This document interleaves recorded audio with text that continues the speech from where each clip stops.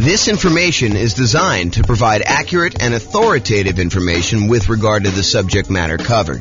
It is offered with the understanding that the presenters are not engaged in rendering legal, accounting, or other professional services. If legal advice or other expert advice is required, the services of a competent professional should be sought. Welcome to the Atlanta Real Estate Investing and Real Estate Financial Planning Podcast.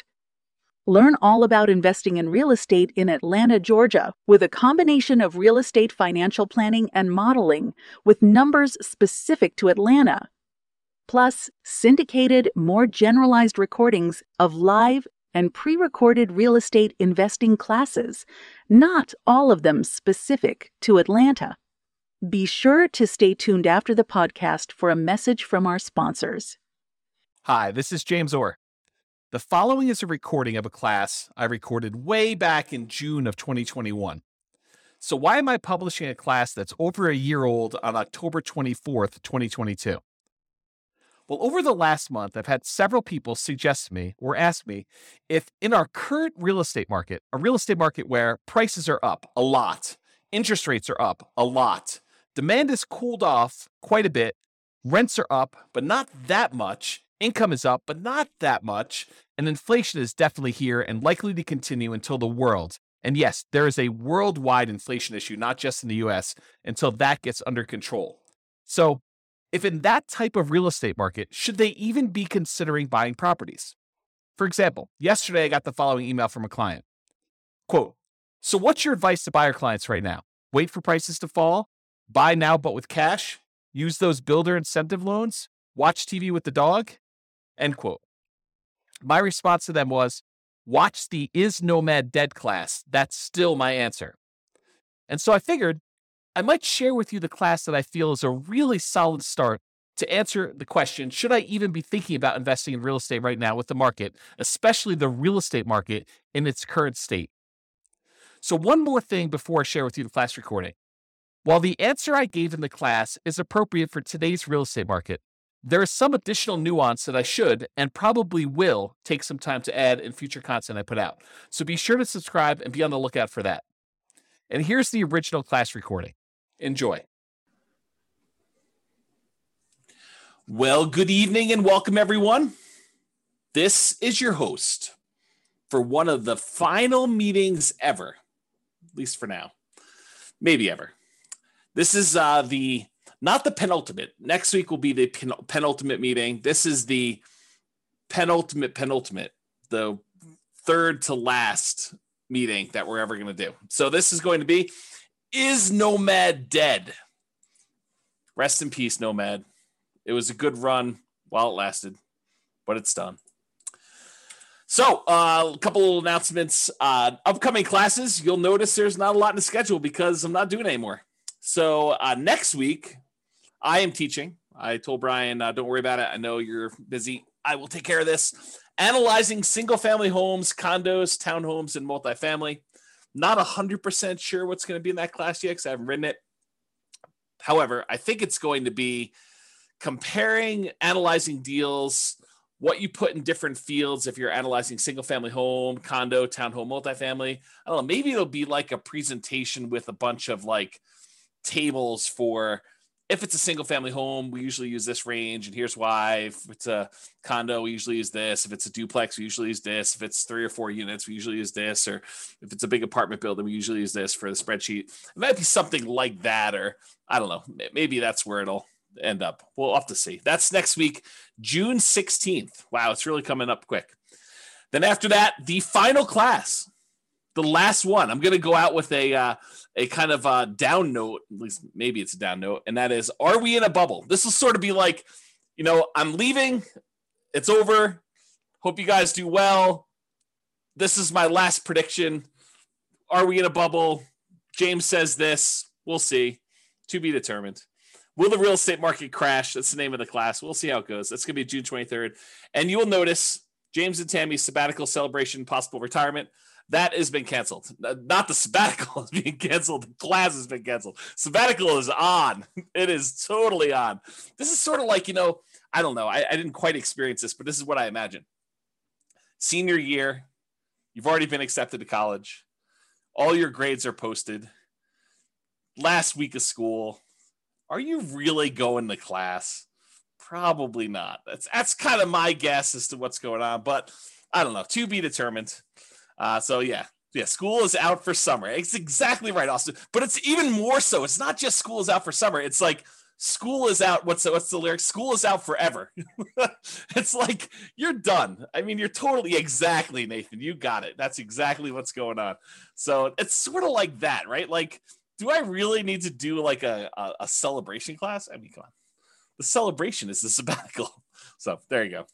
Quit saying forever. I really don't know if it is forever. I honestly don't know. It's not like I'm trying to be vague and kind of like do a little sleight of hand or anything like that. We are definitely taking off 3 months. I think there's a really, really good chance that turns into some variation of 6 months.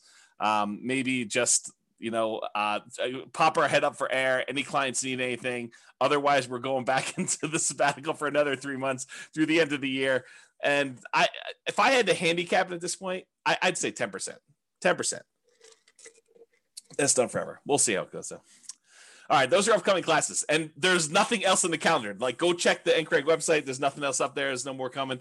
That's all you got. So, for one of these last classes, I don't know. I'm a big believer in rewarding promptness, like people that are on time and show up on time and do the right thing. I'm almost tempted to like do something really special for people that actually show up for the 6 o'clock kind of like start of the class instead of the 6:05, 6:10, 6:15, sometimes 6:30, sometimes 7 o'clock, people that roll in. Occasionally, I'll see someone like RSVP and register for the webinar at like 7:40. Like as if they're going to go and join the webinar at that time. I'm like, really?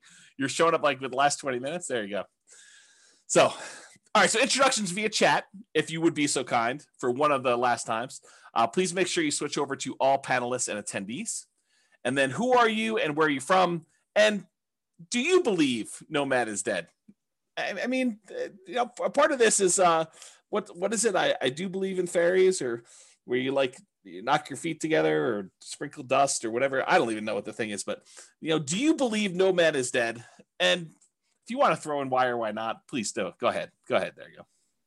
Figure that out. And then, of course, if you do have questions throughout the webinar, please do use the chat window. I actually look forward to some questions. I think it's an interesting thing. Keeps it lively, keeps me on my toes. I get to realize that I'm not just talking to myself. So, yeah, Mike's like, I don't know if it's dead. That's why I'm here. I'm here for you to tell me if it's dead. Oh, man, I could go off on a tangent about that comment right there, Mike. I mean, really? You're relying on me to tell you if it's dead or not. Oh, man, I should go off on a tangent. I'm not going to, though. I'm going to be nice. There you go. Here to learn. Nope. If people are saying, nope, it's not dead. We shall see, right? We shall see. All right. This is my new little warning slide. I like this. There was an attorney that did some continuing education. Tammy sent this over to me and a friend of mine, and I kind of liked it so much I kind of commandeered it. I borrowed it, so it's largely his. So why you should not consider anything I say as advice or even reliable information or education. Oh man, wait till the end to tell you this. Hey, I'm probably not your realtor. For some of you online, I am your realtor, but I'm probably not your realtor for most of you guys. I'm not your attorney. I'm not an accountant. I'm not a CPA. I'm not your advisor. So I'm not doing this. This is not advice for you, like customized or personalized. Facts do vary greatly. So I can tell you something, and it could be absolutely true in this really narrow context, this really narrow kind of like space where it exists. But it could vary a lot depending on who it is and what's going on there. Chances are I don't know what I'm talking about. So there you go. How's that for a disclaimer? Chances are good. I just don't have a freaking clue. I have no idea what I'm talking about. I don't always get good sleep, and I may be fuzzy brained. So there you go. And allergies have kicked in. I don't know if it's allergies have kicked in for you guys, but man, maybe yesterday or today, it's just rough. Like the allergy is like definitely headachy, fuzzy headed, or maybe it's something else. I don't know. I have to see about that. I'm easily confused. Maybe you are too. So there you go. That's my new disclaimer. Oh, there you go. Oh boy. Okay. Is Nomad dead? I am your host, James Orr, real estate broker, at least for now. There we go. Well, I guess we had some questions. I assume that there are no crazy questions. No, people introducing. That's awesome. You like I've talked this, but are you willing to repeat? Do you recommend calling local banks to ask for their mortgage rate offers? Sabrina, we have an entire class, a 2-hour class on interviewing lenders in order to get rates. And I spent 2 hours answering that question in excruciating detail. The short answer is 3. In general, I recommend you get 3 referrals from people you know and call them all on the same day. And there's details about that. It's not as simple as just call them at will, nilly-willy, all over the place. But there's a 2-hour class on that particular topic. I think if anyone remembers what the title is, it's something like interviewing lenders and estimating rates or something like that. It's good. If anyone remembers what it is, you can share it, and Sabrina can do that. All right, so let's get to some background here. What prompted this class? So over the last several years, and this is not like a unique case, although this particular one was a really nice little special situation for us. There's a neighborhood that if somebody told me, hey, listen, I'm a nomad and I want a nomad in Fort Collins or Northern Colorado, and they said to me, is there, where are the deals? And we would refer them to this one particular neighborhood. I mean, there's other options too, but this was like we used to sort of like, Tammy doesn't use this term, but I sort of considered it our own little personal like honeypot. It's like, somebody wants to kind of buy a house, this is like a really good little deal, a good neighborhood that was good for nomads. We knew the rent ratios, we knew the prices, and the builders were reasonable, prices were good. And I thought the location was good and kind of like how things were there.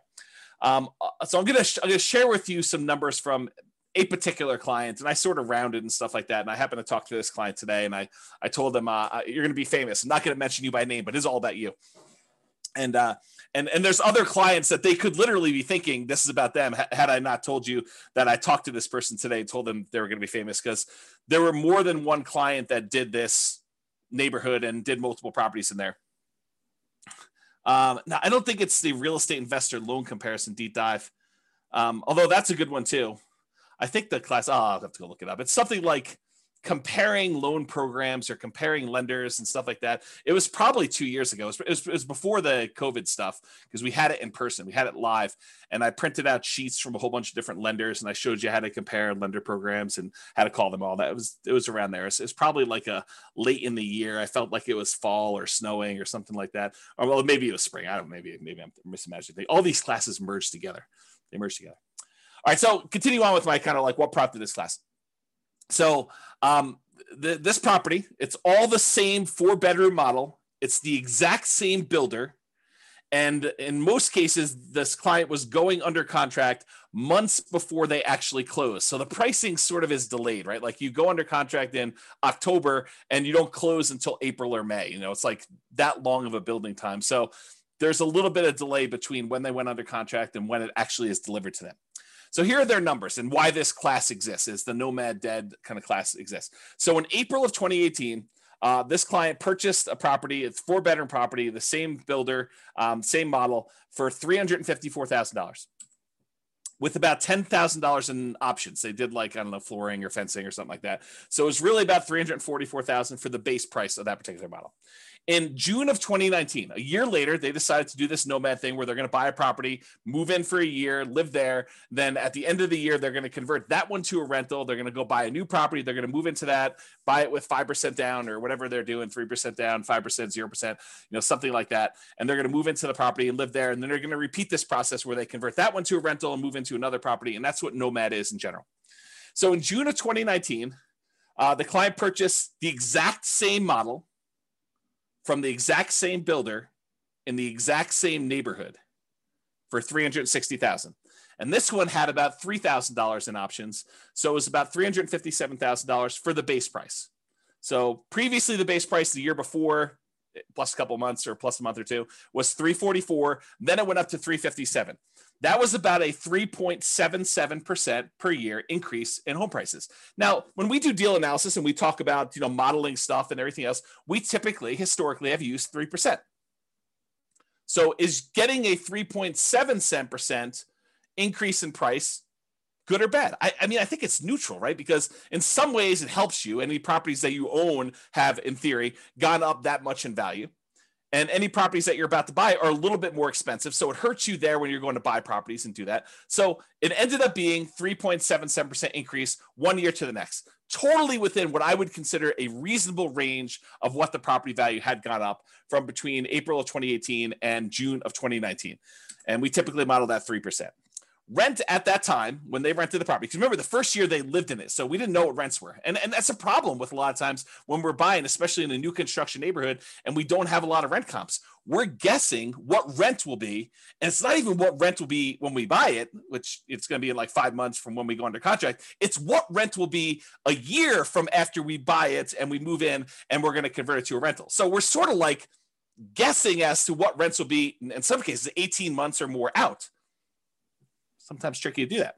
So it turns out rent was about, and I don't remember what we were estimating for rent. I just remember thinking this is probably going to be a good rental area.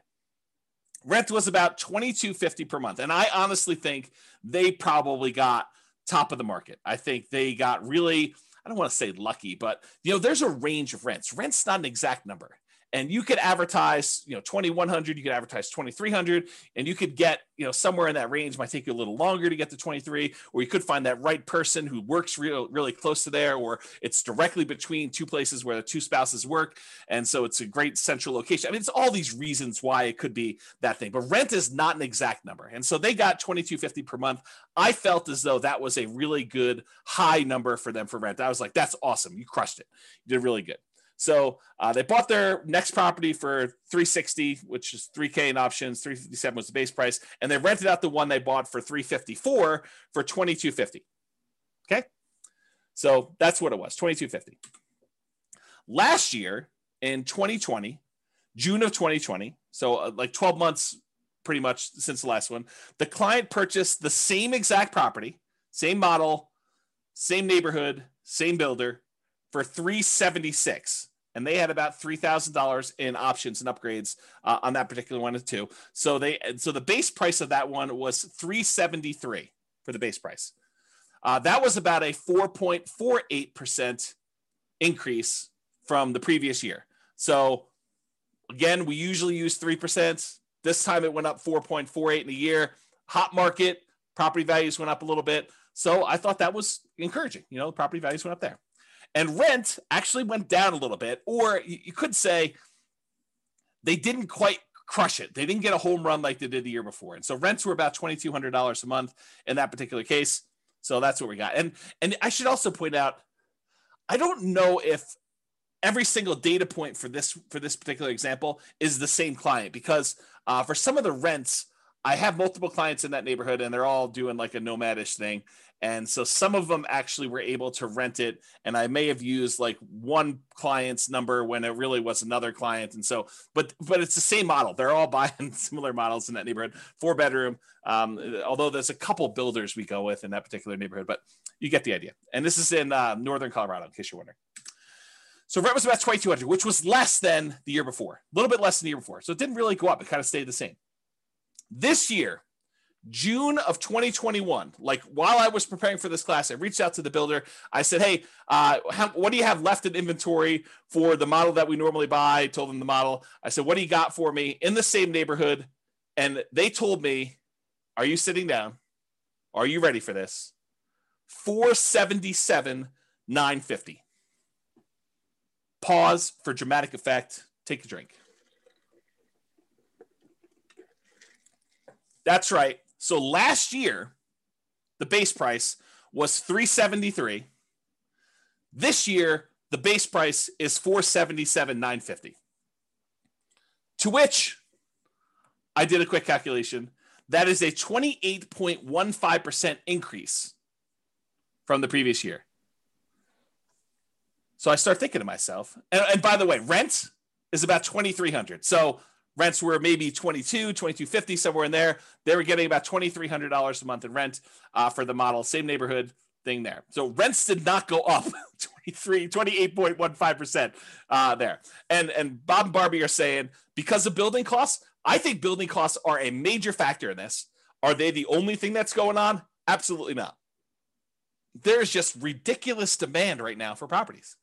And so I think it's a combination of increased building costs, lack of inventory, lack of speed, the ability for them to get these properties built. Maybe there's some staffing issues. I heard there's a whole bunch of people that are opting not to work and staying home and collecting some type of pay for not working and, stuff like that. So there's a bunch of stuff like that going on, right? And so this is what prompts a class called Is Nomad Dead? Prices are up a lot, like not just 5%, 6%, 7%, which we could have modeled. I mean, we could have done that, right? So prices are up a lot, like 28.51%. And by the way, this is an extreme example. It's not like where it is every single place, but I think that we're seeing prices increase quite a bit, maybe not the 28.15% across the board, right? You could go find another neighborhood where you're like, oh, prices are up, but not 28%, right? Like quite a bit, but not that much.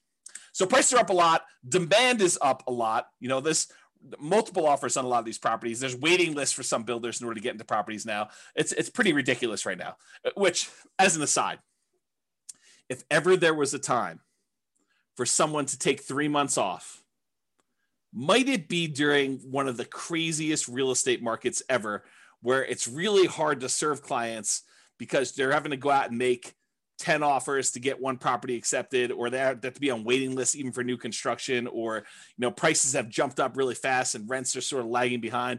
If ever there was a time for a real estate broker who was kind of getting a little bit burned out, a little bit, needed a little break, for them to take 3 months off, might it be Q3 2021? I don't know. I'm just saying hypothetically, not saying anything in particular. I'm not calling anyone out by name, not doing any of that, but I'm just saying, maybe.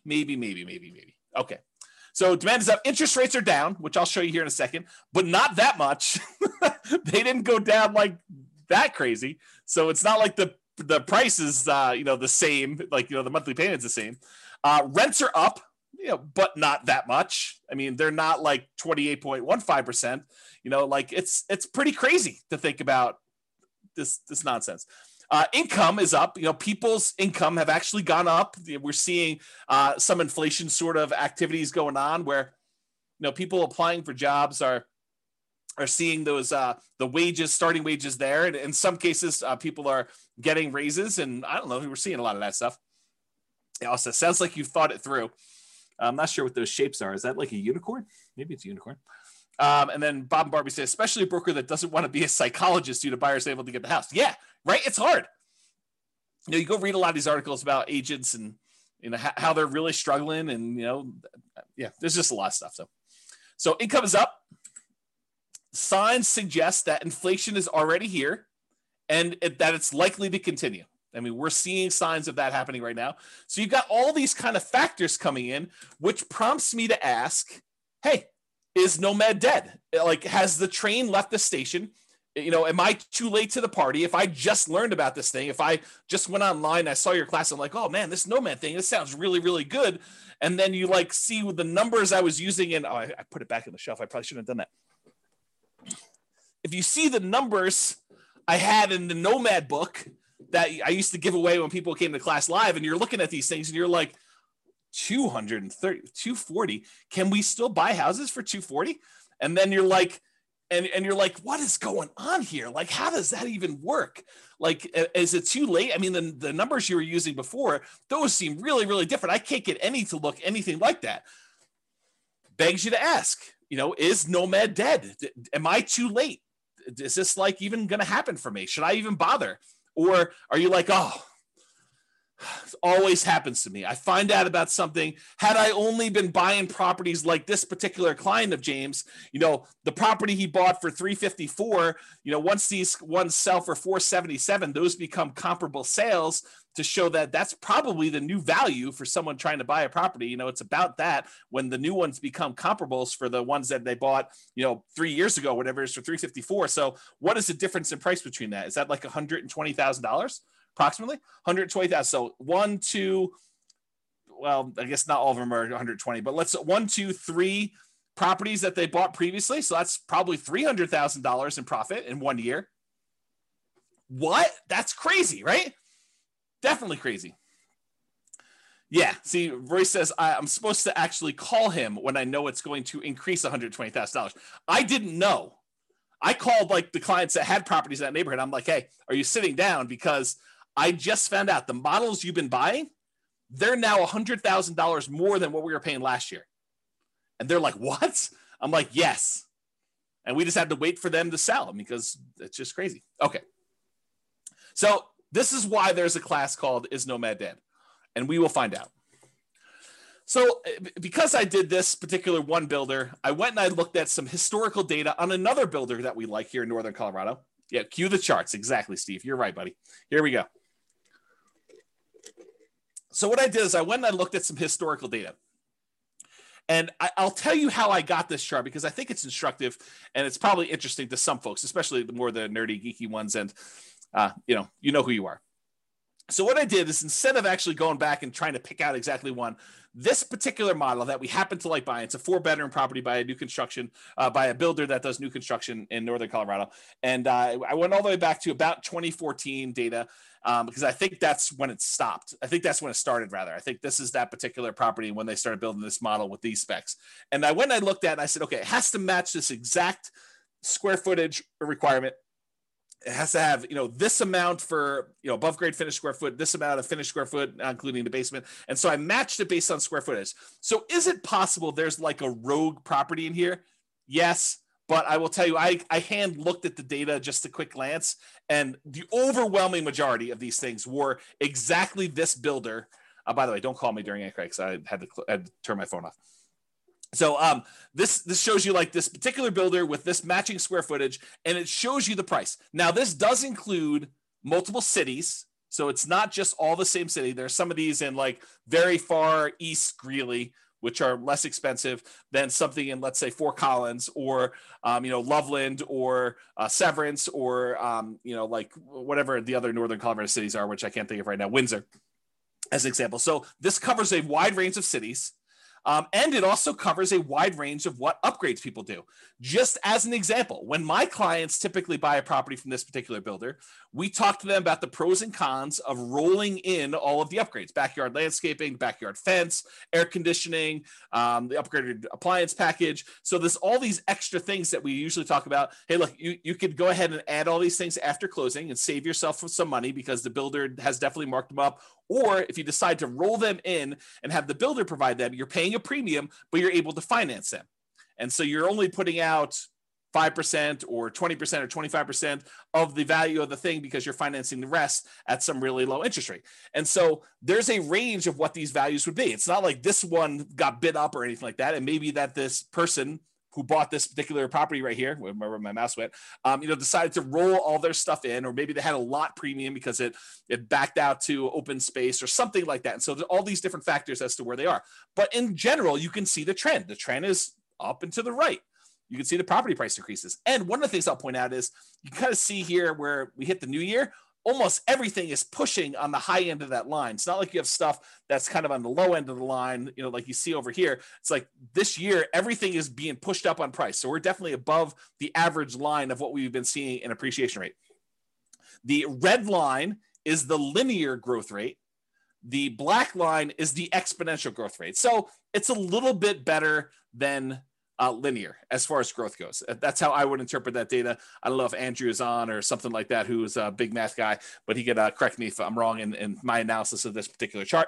But you can see the prices for these things has definitely gone up. Before, we were able to get this Michigan model, the 4-bedroom property for, in the low to mid 200s, like, 230, 240. And if you remember, this is about the time that this book was written. And this is the example we use in this particular book. So it matches what we were getting at the time in the book. If you kind of think about it that way, the same properties nowadays, they're over 400. They're like up there. Okay. So you can see this historical chart. So when prices go up that much, rents don't quite go up that much. Is Nomad dead? All right. So I'm going to do some comparisons, because I think that's what you want to know, right? You're like, hey, listen, I read the 2015, the original Nomad book, and the numbers are not what they are today. Yeah, no joke, right? So let's go think about Nomad then and now. Here they are. So back in the 2015 original Nomad book, the purchase price we used was $238,875. That was the base price with some upgrades thrown in for buying at the time, it was basically a Michigan model, although you could make an argument it was any other house that was similar characteristics. It didn't have to be that, but that's what we used when I modeled it. Okay. So it's $238,875. The purchase price today for that same model with the same upgrades, $437,375. Now, this is not a true compounding annual growth rate comparison, right? Because it's not like we have the same house and the same house sold. It's like you have the same house that may be in a different neighborhood, it may be in a metro district, it may not be in a metro district, it may, on average back to better location or be in a better, a place, a better city, any of these things kind of factor. So it's not truly a compounding annual growth rate, but I did do the math for you that says, hey, look, if they were like 240 or so back then, and now they're 440 or so right now, what is the annual growth rate for that 6-year period between those? Turns out the growth rate for those properties during that time was about 10.61% per year, compounding annual growth rate. Craziness. Okay. So we were estimating 3%. So when properties do better than that, it helps you for all the properties that you own. It hurts you because you're buying more expensive properties as you're moving forward. So it helps and hurts depending on where you are in the process. Now, back then, in 2015, the interest rate we used when we did our deal analysis in the book was 4.5%. And we talked about using a lender paid PMI, private mortgage insurance. Go watch the whole 2-hour class on private mortgage insurance. I'm not going to cover it here in detail, but basically the lender increases the rate slightly. And instead of charging you a monthly PMI payment, it's included in the interest rate. Okay. So that was a 4.5% lender paid PMI rate, the overall interest rate with 5% down.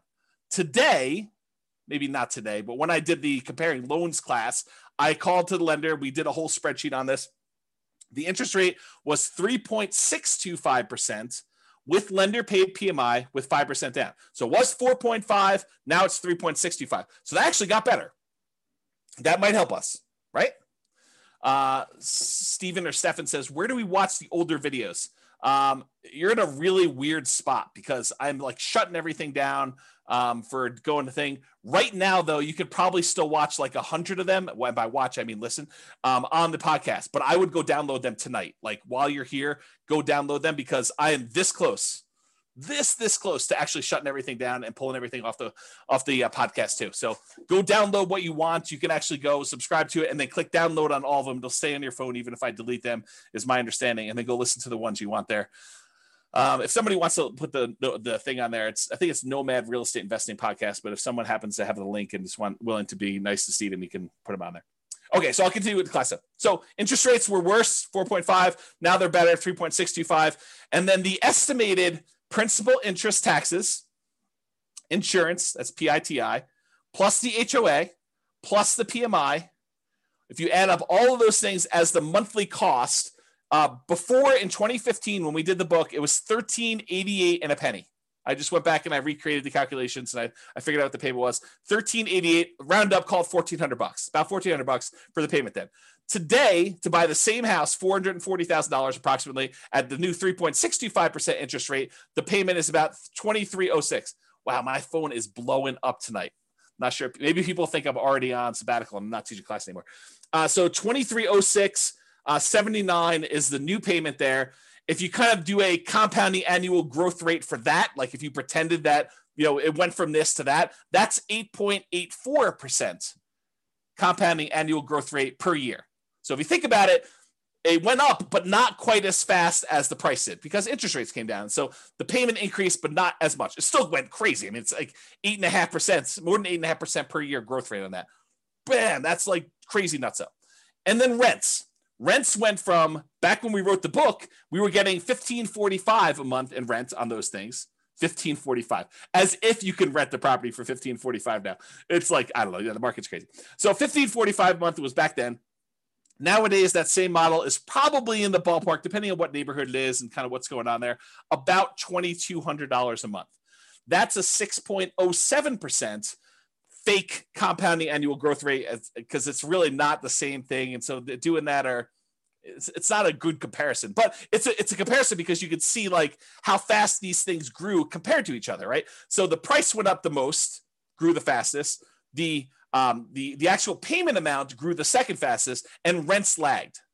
Rents did not go up as much as prices went up, nor as quickly as the payment actually went up to do that. Okay, Franklin, thank you for posting those podcast links there. I appreciate that. That's for you, Stephen. And then Steve says rents are lagging. Annual takes time to adjust up.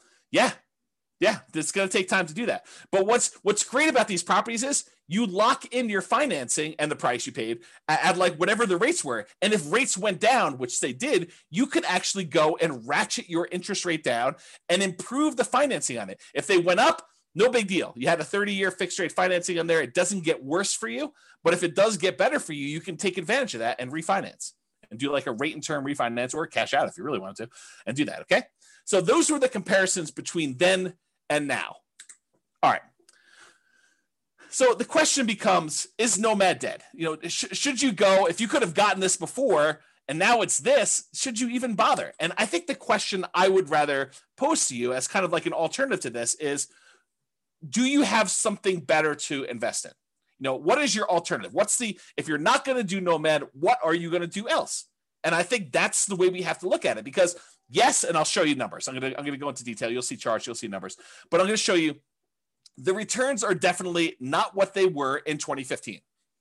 Now, the people that actually follow the plan from 2015, their returns are way better than we estimated in this book, right? Because we were estimating 3% growth rate for purchase price, 3% growth rate for rents, and we assume the interest rate stayed the same. So prices went up faster than that. So any properties they own grew faster than that. The rents grew faster than that. And also the interest rates came down. Is that always going to happen? Is it always going to go in your favor? Absolutely not. Not a chance. Okay. So here's the question though. Is Nomad dead? And I think the better question is, what are you going to do if you're not going to do Nomad? And then let's look at what the return is now for Nomad and see. Okay. So alternatives. You could invest in the stock market. Stock market is doing amazing this year.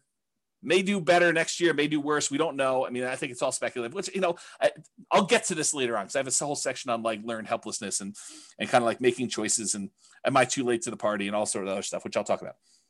I'll hold that for later. So alternative stocks, you can invest in that. Bonds. A lot of people are saying bonds right now are dead. You know, the interest rates you're getting on bonds are so low that some people are really questioning whether or not you should have bonds in your portfolio. You're going to invest in commodities. I'll probably do some more of that.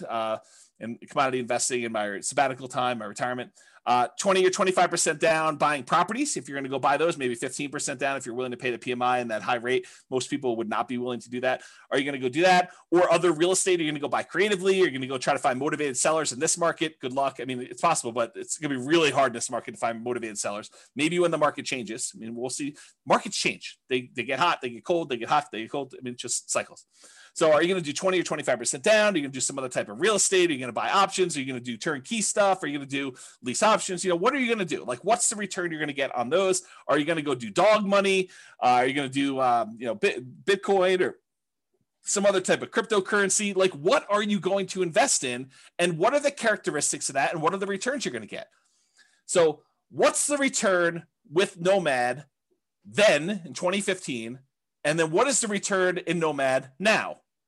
And I'm not going to use the like crazy returns we saw. I'm going to use what we estimated the returns were going to be, that 3% slow and steady growth rate. Because if I go back to 2015 and I use some ridiculously high, 10% return year, it's going to look crazy. It's going to look awesome. I'm not going to do that. I'm going to say, listen, back when we were thinking about this, we were saying, if you can get 3% of your growth rate on average, some years is going to be down, some years is going to be up, but 3% growth rate per year, 3% rate growth rate per year. And you compare that to buying something today and maybe you'll get 3% today. Who knows? With inflation, maybe it's better than that. Maybe we see some, it's kind of like peaked out and we give a little back. So we're going to buy our next one at a slight discount. And I mean, we don't really know. It's not clear. Well, I'll get to some of that later too. So if you compare what you can get now, maybe to what you had before, or what you can get with the other options you're thinking about today, what are the returns you're going to get in stocks or bonds or commodities or whatever else you're going to invest in? What are your choices there? And does it make sense for you to do Nomad? And then you can determine, is Nomad dead or not for you based on your specific situation. Okay. And I'll also point out, remember with Nomad, we are limited in the amount of money that we can put into the deal, right? Because you can only buy one per year with some really rare exceptions. But you can really only buy one Nomad property per year that you can move into, live there for a year, and they convert it to a rental. And most of the time, we're opting to put 5% down and not more, because if we put more, we tend to actually lower the overall return because we're less leveraged. Okay. So we're somewhat restricted. So you're going to put a little bit into this Nomad thing. And then I think if you have extra money, you're either going to build up your reserves and kind of prepare for the next thing, or you're going to invest in something else, stocks, bonds, commodities, CDs, whatever it is that makes sense for you. Okay. So inflation, having debt is largely supported by someone else who's paying for it, like tenants, that you could pay off later with inflated dollars is beneficial. So if we happen to be in a period where we're expecting higher inflation, which it seems like that's what is going on right now, and that seems like what we're likely to see, at least in the near-term future, then having the ability to pay off debt later with inflated dollars is helpful for us, especially if the tenants are sort of covering or more than covering the amount of debt the payments you have on that debt in the meantime. Okay, so that's a good position to be in. Okay, one other thing I'll point out here. Tyler says, why 5% instead of that new 3% conventional? We talk about this in the financing Nomad class. A lot of times doing the 3% might make sense for you if you're short on down payment, but the interest rate is usually worse on the 3% one. And so you need to make that decision for yourself. If you go watch the class on like the loan comparison deep dive, I talk about the difference between a 3% loan and a 5% loan and what the actual monthly payment difference would look like. But if you can only do the 3% because that's where your down payment is, or you'd rather have more reserves, go for it. You're usually limited on how many you can do too. So we do the 5% all the way up to 10 loans or more for owner occupant. The 3%, you're going to be limited in how many you can do. But there's more detail on that in other classes. That's really not a topic for tonight. Okay. You're not committing to 10 nomads. So I want to point this out up front. It's not like you have to decide today that I'm going to do this 10 nomad plan. 10 is arbitrary. I hope you guys know that, right? Like we sort of plan it out for you and put it in front of you so that you can see what it looks like if you go that far out. But you don't have to do 10. You could do 1. You could do 3. You could do 7. You could do 14. You could do 27 of these. Okay. There's no limits, high or low, on how many you have to do. You're choosing to purchase one property. You're making a decision today. Okay. Today, with the knowledge I have, with the information I have right now, with my current financial situation, with my current reserves, with my current amount I've set aside to invest, with my current risk tolerance, with my current family situation, with my current job situation, I am going to either choose to buy one house or I'm going to choose not to buy a house. It's a single decision point. You're not saying, I'm getting married, I'm doing this 10 nomad thing deal. You don't have to decide that. It's one. Then, once you buy the one, you move in there, you're living there, you save your money. You continue to educate yourself over the next year. There's zero pressure to do a second one. If you decide you want to do it, great. If you decide you don't want to do it, great. You don't have to do more. You decide if you want to do one more at that point. It's up to you. Okay. You only repeat this if it still makes sense to you. You reevaluate. Here's my new job situation. Here's my new financial situation. Here's my new reserve situation. Here's my new down payment. Here's what I think the market might or might not do. Although, good luck with that. Here's what I think is going to do there. It's like all this stuff you take into account and you decide, do I want to move forward with another one? Yes or no? If it makes sense, you do another one. Yeah. Roy says, speak for yourself. Those numbers say buy 10, obviously. Right. And I think there's a case to be made that you'll get to the next point and you'll be like, what are my options? What else can I invest in? Oh, this Nomad thing is the best returning investment I could possibly make. I'm going to choose to do that. But you need to decide that on your own. There are no promises being made. There's no guarantees in life, period. Okay. So I personally think there is power in making good decisions repeatedly. Think about good habits. I'm a bad example of this, but eating good, healthy food every day, getting good regular exercise, investing in long-term relationships, all those things, the good habits that you put in and make, compounding effects over time, I think you're rewarded for that. but you can get feedback through the Nomad process and other things. But you can get feedback on the Nomad thing, and you can make better distinctions, and you can improve your decision-making over time. So next year, you may say, this 2-bedroom property I bought in, the right over the border in Wyoming wasn't the best investment for me. Maybe I'll do a 3-bedroom or 4-bedroom, or maybe I'll come a little bit south into northern Colorado or whatever it is. So you go and you kind of like evaluate whatever that is for you, and you make better distinctions and you make better decisions over time. Does that mean that you are automatically going to make better decisions? No, but you'll make different decisions and you'll say, oh, that was even worse than what I tried before. I should do something different next time, which we'll talk about more when we talk about learned helplessness. Okay. So there you go. So let's take a look at this cash flow power meter, 2015, then and now in 2021. There's a whole class on the cash flow power meter where I explain to you what's going on here, but this shows you a relative measure of how good the cash flow is on a particular property we're considering. And back in 2015, we were right in the middle. This little black line here shows that you were right in the middle where you would have positive cash flow only if you took into account the cash flow from depreciation, the actual tax benefits of owning that property. Otherwise, it would be slightly negative cash flow. That's what having it in this yellow section means. It means that if you take into account the cash flow from depreciation, the tax benefits of owning the rental property, then this would be slightly positive with cash flow if you take that into account. Otherwise, it's negative. In 2021, even if you take into account the cash flow from depreciation, it's negative with 5% down. That's what this is showing you. It's showing you that it's red, it's negative. You manage it yourself, including the tax benefits, it's negative cash flow right now if you're going to buy properties. So there you go. That's what we're seeing right now. Comparing them to now. Time for a beverage here. All right, here we go. And just to show you a kind of comparison, I showed you the same chart before. This is the 2015, 6 years ago, 5% down Nomad book, right in the middle of this cash flow from depreciation thing. And then I showed you today, 2021, if you put that 5% down, it would be that negative cash flow. If you decided to put 20% down as a non-owner occupant, you did not occupy the property, we're not moving in here with this 20% down, then it would still be slightly negative cash flow. So if you go buy a rental property today in northern Colorado and you bought this particular new construction as a similar example, you'd still have negative cash flow even if you put 20% down. Back in 2015, if you put 20% down, it would be positive cash flow. Barely, but positive. Okay. And then if you put 25% down and you bought this as a regular rental, you would have slightly positive cash flow. It's in this light green area if you managed it yourself, because this dark green area is showing you what happens when you have a professional property manager in there. So this is the cutoff line between you managing it yourself and having a professional property manager. So you put 25% down.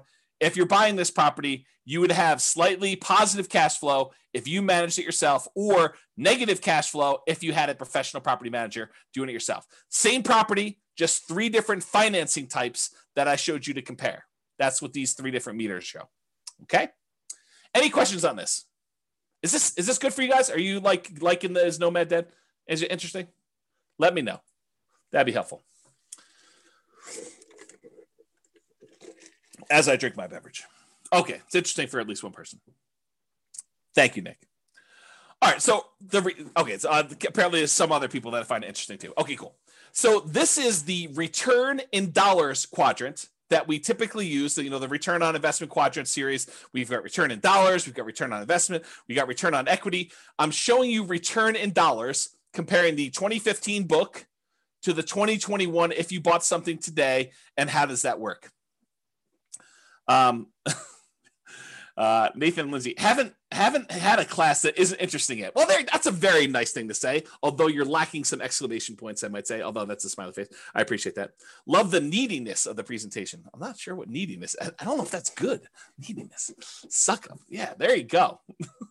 Roy said, I think he was talking to Nathan and Lindsay about being a suck up. There you go. Royce, you should switch it all to all panelists and attendees so that you can trash talk directly instead of just trash talking to me.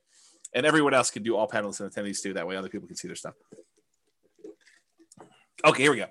So what this shows you is the amount of dollars that you're getting in return in the first year for buying a property this way, and by the way, I do know that you're technically not renting the property in year one as a nomad, but I'm pretending as if you did. Okay. So I do understand you're not really renting it in year one. This is like as if you could magically rent out a property, get full rent when you're supposed to be owner occupying the property. I do this as like an instruction sort of thing, but it's not practical, right? Because if you're doing nomad, you're putting 5% down, you're not able to rent out the property in the first year and move out and do that. There you go. Brace is now unleashed. So this shows you the amount of return. So for example, and this uses the same appreciation and rent appreciation numbers as before, but it does use different interest rates. It does use different prices. And the denominator is different because and there's no denominator in this, so it's just return dollars. But we return on investment. The denominator changes because it's 5% of the lower price house or 5% of the higher price house. All right, so in 2015, the appreciation would be $7,166 if we had 3% growth on whatever that was, 240. So it shows you 7,166. On 2021, the dollar amount of your appreciation is much higher. Why? Because you bought a much more expensive house and it still went up 3%. So it went up $13,121. So from a sheer dollars in the bank perspective, it's better to have bought today than it was to buy 5 years ago. Kind of crazy to think about that. Cash flow was slightly ugly before, negative 471. It's really ugly now, negative $4,634 for the year. So that's like negative $400 a month. So beyond the 5% down, you also need to make up that negative cash flow when you go to rent it out. Although it is offset by these tax benefits, because this is your cash flow from depreciation. Basically, it's the gross depreciation amount on just the building, not including the land, multiplied by your effective tax rate, which is just an estimate of your approximate savings you'd get by having this property and getting tax benefit from it. Okay. So in this case, the difference between these two is the actual amount of cash flow you need to come out of pocket at the end of the year when you included your tax benefits and also the cash flow you had to put out there. So 2028 is offset by this. So it's like $250 a month or $200 and something a month is how much negative cash flow you had there. Where here, we showed you this before, when you took into account your tax benefits from 2015 and the negative cash flow, you were still slightly positive. That's what we showed before when we talked about cash flow power meter. Okay. And then the debt pay down, you paid down $3,661 back in 2015. The amount of principal you paid down on that loan over the course of that first year. Now you're paying down $7,806. It's a combination of two things as to why this is higher. Number one, the property is more expensive, but number two, your interest rate is better too. And you pay down more principal with a lower interest rate. Okay. So those are the two reasons. So back then, when you bought a Nomad property, we expected to do about $11,464 total for the year. Now we're expecting $18,321. So you end up doing larger dollar amounts today than you did back then.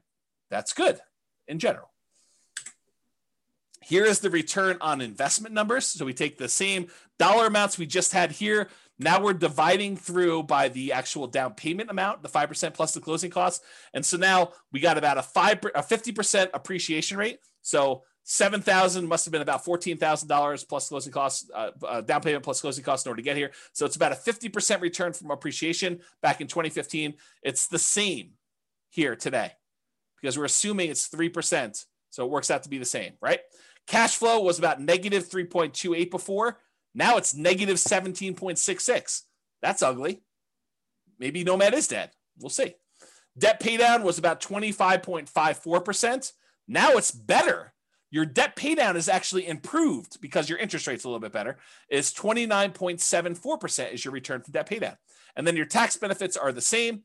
So the overall return on investment when we used to do this back in 2015 was 79.99%. That's pretty amazing. What's the return on investment now? Oh, it's only 69.81. Boo-hoo, right? How bad is it to get almost 70% return on your money? Right? I mean, that's like the crazy thing. And that's why we're thinking, is Nomad dead? Well, if you could go and get a return that exceeds 70% somewhere else with similar risk characteristics, because you got to take into account risk. Real estate risk is very different than, stock market risk or something else like that. But is this risk similar?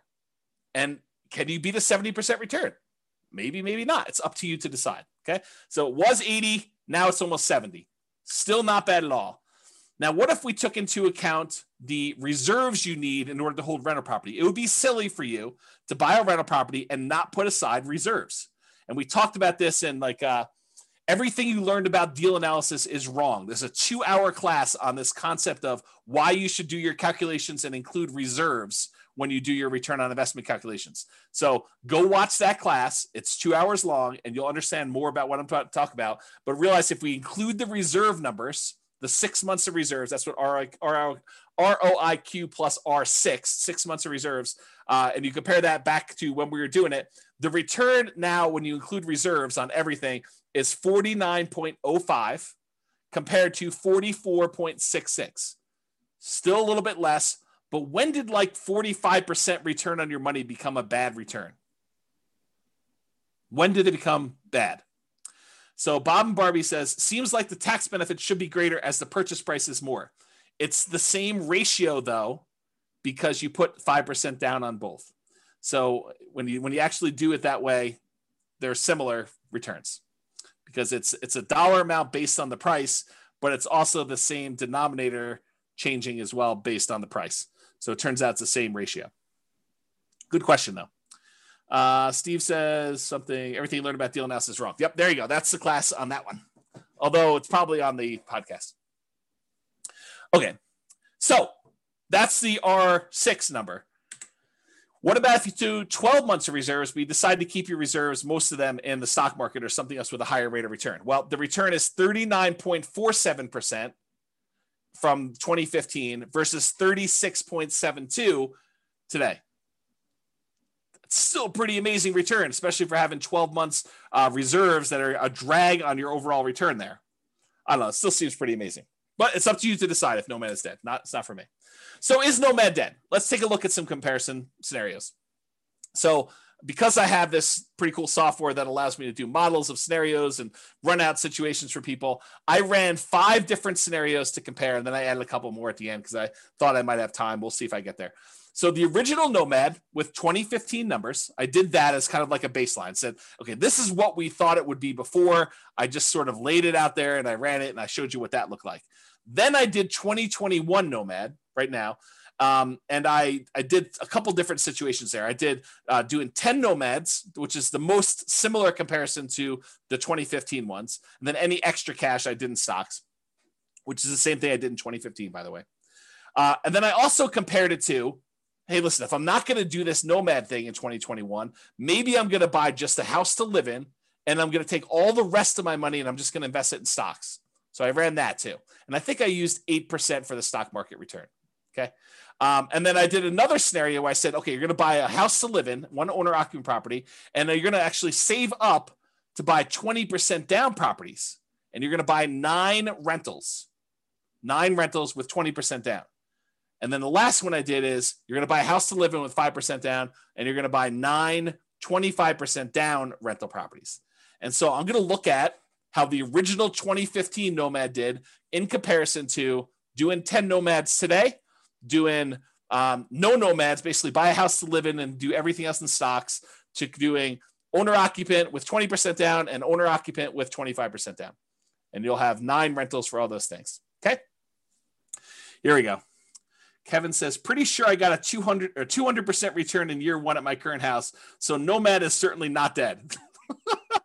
There you go. Kevin says it all. And then it says, I heard the same rumor, Austin.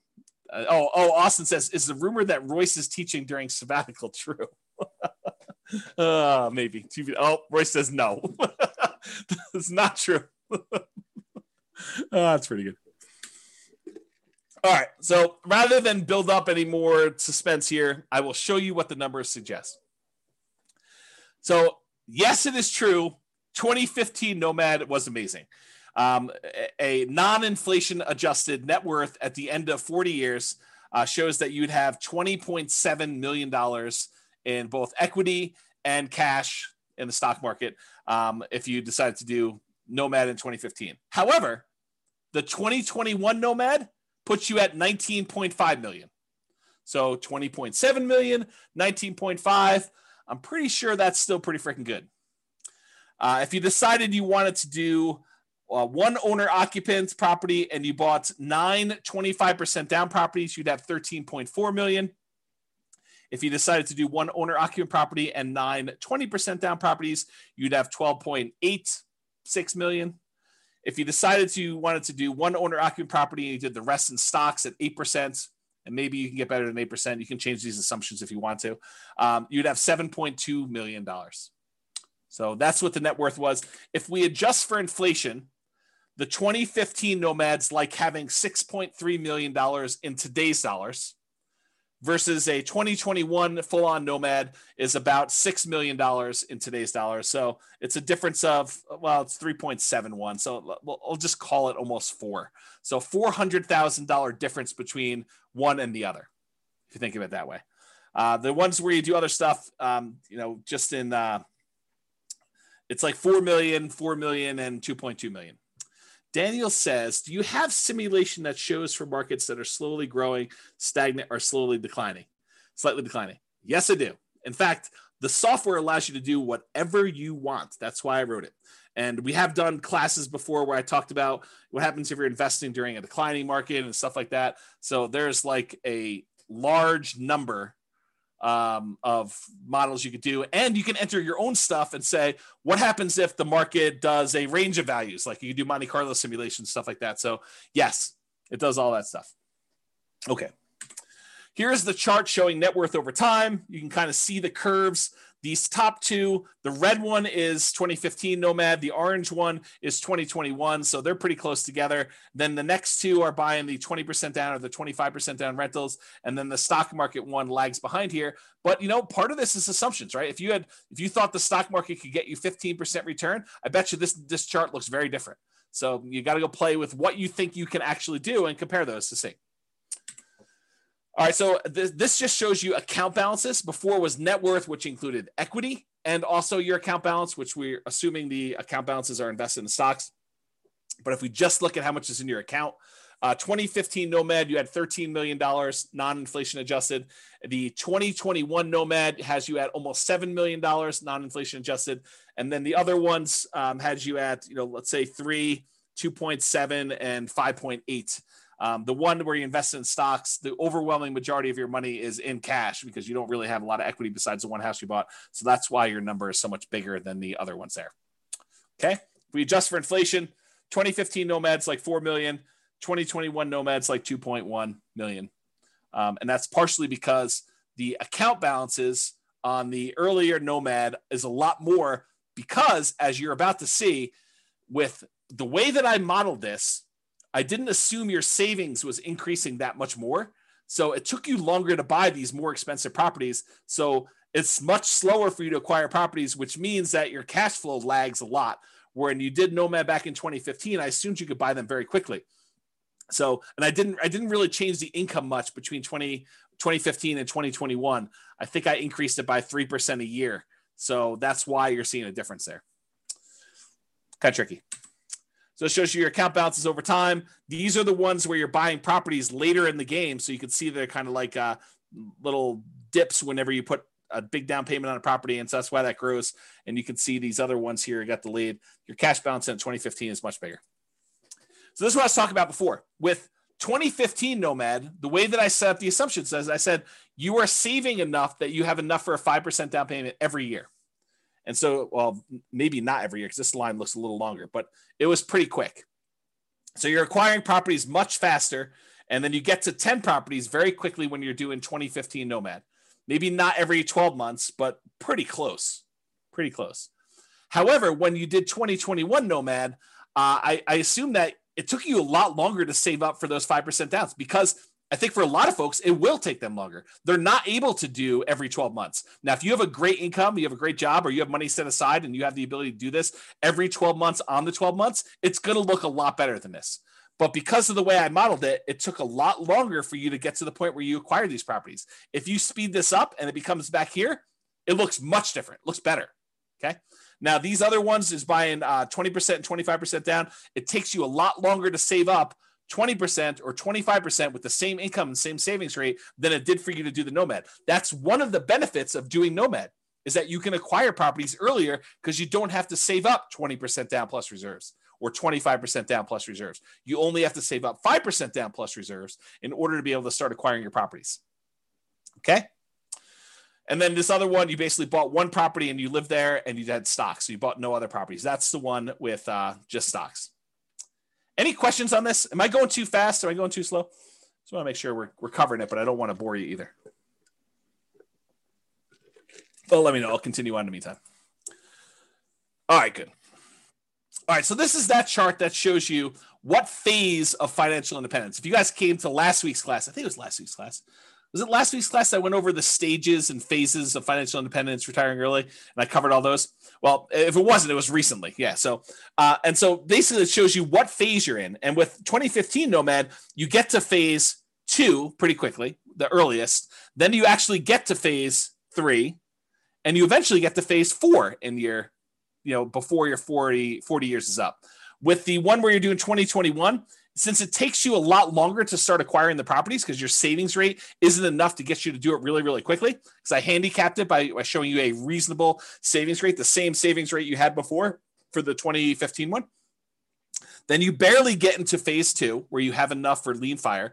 And you do eventually get into phase 3, but you never make it to phase 4 in that 40-year time period. And with the other ones, you don't even make it into phase 3. You barely make it into phase 2 with these other guys. Okay, and that's the 20% down and the 25% down and the stock one. Okay, you do make it there. And in case it's hard to read when you actually made it, this is the same chart, but it's showing you how many months it took to go into phase 2. So reaching that first goal of getting out of phase 1, working toward your minimum target monthly income till you have enough where you can actually fire. It's lean fire, but it's fire. And so how long does it take you to get there? This is like how long it takes you to get to lean fire. With the 2015 Nomad, it's 242 months. With the 2021 Nomad, it's 357 months. And part of that is because you don't have enough money to acquire these properties every 12 months. It took you a longer time to acquire properties because they're more expensive. It's like a limitation because the properties are more expensive and your savings rate is relatively low. I think I have you saving like $500 a month. So $500 a month is not a lot to be saving to achieve this level of acquisition. Because I think I have you making like $5,000 a month. So it's like 10%. Okay. Okay. And then here we go. 2021 stocks and one owner occupants. That took you 449 months. When you do the 20% down ones, it's 453 months. When you do the 25% down, it's faster. It's 421 months. So it shows you how long it took you to get to lean fire. I guess I didn't show any other charts. So this shows you your total true cash flow for all the different plans. So how much cash flow plus your cash flow from depreciation you have on all the properties. With the 2015 Nomad, you have about $30,000 a month by the time you're done. With the 2021, you have about $27,000 a month when you're done. With the 25% down ones, you're about $22,000 a month. And with the 20% down ones, you're at 18. You don't have any cash flow from your rentals when you do only stocks because you only have stocks. You don't have any rentals. Okay. And if you adjust for inflation, the 2015 one is like having $9,000 a month in passive income today. And realize you did this model earning $5,000 a month. So it's more than what your lifestyle was when you were working. You can adjust your own numbers to see what this looks like. And then 2021 numbers, you have about $8,400 a month and change. And this is also continuing to grow because all of your properties are not paid off yet. So realize because you delayed your properties acquiring them, you still have ones that could pay off. So this number will go up for that. And then doing the 25% down ones, it's almost $7,000 a month. With the 20% down ones, it's almost $5,700 a month from there. And this shows you the charts for doing this. These little blips are when you buy a property and you have 1 month where you do not have to pay your mortgage. That first month where you acquire property, there's a delay and you having to pay that mortgage. So you have a little blip, and that's what those little blippy lines are for. You don't have it when you do the owner occupant because you're not a rental when you buy the property. So you don't have the extra income. Okay, so it shows you those. See that over time. It's the same numbers from before. All I did is I showed you it over time. Then this is a deceiving chart. It's deceptive. It's really deceptive. Actually, I almost contemplated not including it, but I wanted to show you because you're looking at this. This shows you the cumulative, the sum of all the negative cash flows you've had on your property. Once you've kind of taken into account the tax benefits, but you'll think to yourself, man, there's not a lot of negative cash flow going on, even in the 2021 ones. But James, you told me there was significant negative cash flow when we did the 2021 properties. Why isn't there, this negative cash flow kind of starting in month 13 once we convert the first one to a property, convert the first property we bought to a rental? And the reason is because it took us a long time to be able to buy the next property, to save up enough money to buy the second property so that we didn't have this negative cash flow for a long time.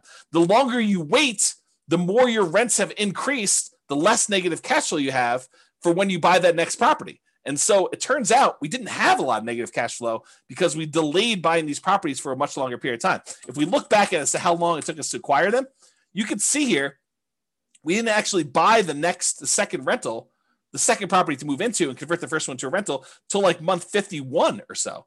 And by then it had positive cash flow. And then it took us like another almost 4 years in order to buy the next one and have 3 properties. And then these times got shorter and shorter, such that it wasn't until we got to like right in here or so that we started to have some negative cash flow at all. Right? So that's why this chart is deceptive. Because if you really did have some extra savings or some money sitting aside where you could buy these properties much faster, then you would have this negative cash flow earlier and it would contribute. But even so, even with like the slow kind of working through this thing and taking your time to do this, the negative cash flow for acquiring all 10 properties combined is less than $30,000 for all of them when you're doing that. And when you buy the 20% down ones, you still have a little bit of negative cash flow, which we talked about before. So that's this little negative cash flow here. That's less than $1,000. It looks like maybe close to 1,000 over here. But when you do the 5% down ones, and using today's numbers as Nomad Dead 2021, you'd have negative cash flow later on, and if it was earlier, it'd be more. But still, part of your negative cash flow is you're not putting more down. You're only put 5% down, so you're really deferred down payment over time. Okay. All right. Total equity shows you this. You have more equity with 2021 because they're more expensive properties. So your equity is 7.7 with 2015 Nomad, 12.5 million with 2021 Nomad, about 10 million and change for both the 25 and 20% down. And then you only have the equity in the owner occupant property when you do stocks. If we adjust, I guess I didn't do inflation adjusted. I did total true net equity if you actually had expenses on your property when you did it. And it shows you what the numbers for true net equity. You can go look at that if you want to, but I'm not going to cover it. Okay. This shows you your total mortgage balances over time. Jason says, James should teach one class a year now. This one. Right? Because it compares like what reality is now to what it was whenever we were thinking about it. All right. This shows you your total mortgage balances. The red line shows you the numbers from 2015. So you were acquiring properties relatively quickly, and you got up to the point where you had your 10 properties. It was under $3 million in total mortgage balances. And then over time, you're paying those off. And so it's just sort of declining, and you're almost completely paid off of all mortgages by the time you get to 40 years because you were pretty much done buying properties at 10 years. It takes 30 years to pay them all off. Okay. With the 2021, though, because you acquired properties more slowly, you ended up having a much higher mortgage balance total, and they're not even close to being paid off by the time you still owe $2 million on this, almost $2 million by the time you get to your 40. And the 20% down, the 25% down is even worse because you can't buy properties as quickly because you got to save up more money. You got to save up 20% or 25% to get to these. And you can see that here. Okay. And then of course, the one where you just bought stocks, you just bought the one property to live in and you paid off your mortgage after 360 months. And then you don't have a mortgage at all. That shows you your mortgage balances over time. Okay. All right. I'm sure you're thinking to yourself, all right, that's like the slow way. It is the slow way. I mean, that's the traditional nomad model. You buy properties, you let the tenants pay them off. You don't pay them off more. You don't pay them off faster. You don't sell off any properties. You don't pay off mortgages if you can fire early or do anything crazy like that. You just slow and steady wins the race, kind of like work it through. This is not intended to be in any way a full class on speeding it up or doing anything like that. I've already taught tons of classes on that. I'm sure I guess I won't teach any more classes, so I shouldn't say that. So maybe I'll teach classes on speeding it up in the future, or maybe I don't know. Who knows what's going on? With that being said, there's other stuff you can go reference for speeding it up. But I did want to show you a couple things. So this is that chart from before where I showed you how long it took you to get to lean fire, essentially, minimum target monthly income in retirement. And this is all the old ones. So 2015, it took you 242 months to get there. In 2021, doing regular Nomad took you 357 months. But I added a couple extra ones. I added these two to the bottom. In 2021, if you sell properties to pay off mortgages to achieve financial independence. So if you get to the point where if you sell off some of your properties, you could pay off the other ones that you own, and that would get you to your minimum target monthly income retirement, then do that. And how long does it take you to get there? Well, it turns out that takes 293 months for you to get to the point where you have enough equity where you could sell off your properties, you pay capital gains, you pay depreciation recapture, you pay your closing costs, you pay your real estate commissions, you subtract all those out. So it's really a net dollar amount that you really walk away with. You take that money, you pay off the remaining mortgages on the rental properties you own, and you get to fire. You get to the point where that is enough so that you have a minimum target monthly income in retirement to support yourself, lean fire, another way of saying that. And that takes 293 months using this strategy. And that's still with you acquiring them slower, right? Because you're not able to acquire them very quickly. So it still takes 293 months. Now, remember, in 2015, it took you 242. It's 293 now, and that's faster than the 357 if you didn't do this. I don't know. That seems like a reasonable, kind of a reasonable timeline to do this, right? For saving basically 10% of your income. I don't know. That seems pretty good to me. And then this last one is if you sell off all of your properties and you use the proceeds to invest in the stock market, and you had the money in the stock market produce I used 4% safe withdrawal rate. So instead of having rentals, you have 4% safe withdrawal rate, and the money is all in the stock market now. It takes you 291 months to get to the point where you have enough equity in your properties after capital gains, depreciation recapture, closing costs or transaction costs, real estate commissions. So the net you take away, you put into the stock market, and if you took a 4% safe withdrawal rate, that would allow you to have your minimum target monthly income for retirement. It took you 291 months to do that, okay? Which is a couple months faster than selling off some properties to pay off the other ones and do it with rentals. Some people would prefer to have free and clear rentals when they retire. Some people would prefer to have their money in something else like the stock market, and it could be anything else. I just happen to use the stock market as an example, okay? Any questions on this? Now, this one is the minimum target monthly income retirement. This is lean fire. This, though, is your ideal target monthly income in retirement, which is a higher dollar amount. I think I use $10K a month. I think I use $10,000. I think this is I think this is the point to get to $5,000 a month. I think this is the point to get to $10,000 a month. And you can see that how long it took you in 2015, 353 months in order to get to your 10K a month income, passive income, versus 2021 took you 417 months to get to 10K a month of passive income. And then here, the sell off the properties and achieve fire, it actually took you longer to do it, 428 months, and it took you longer, 460 months to do that. So it would have been better for you to just do the traditional plan here and get there. Okay. All right. Which, by the way, makes sense because you sold off your properties much earlier so that you could retire earlier. Like, I don't want to leave this here and have you guys think, well, why would I do it then? Because you actually got to retire at month 293, and then you still achieved 10K a month income by month 428. So it's a little bit longer to get to your 10K a month, but you still got to retire earlier than you did before. That's why you'd still do it.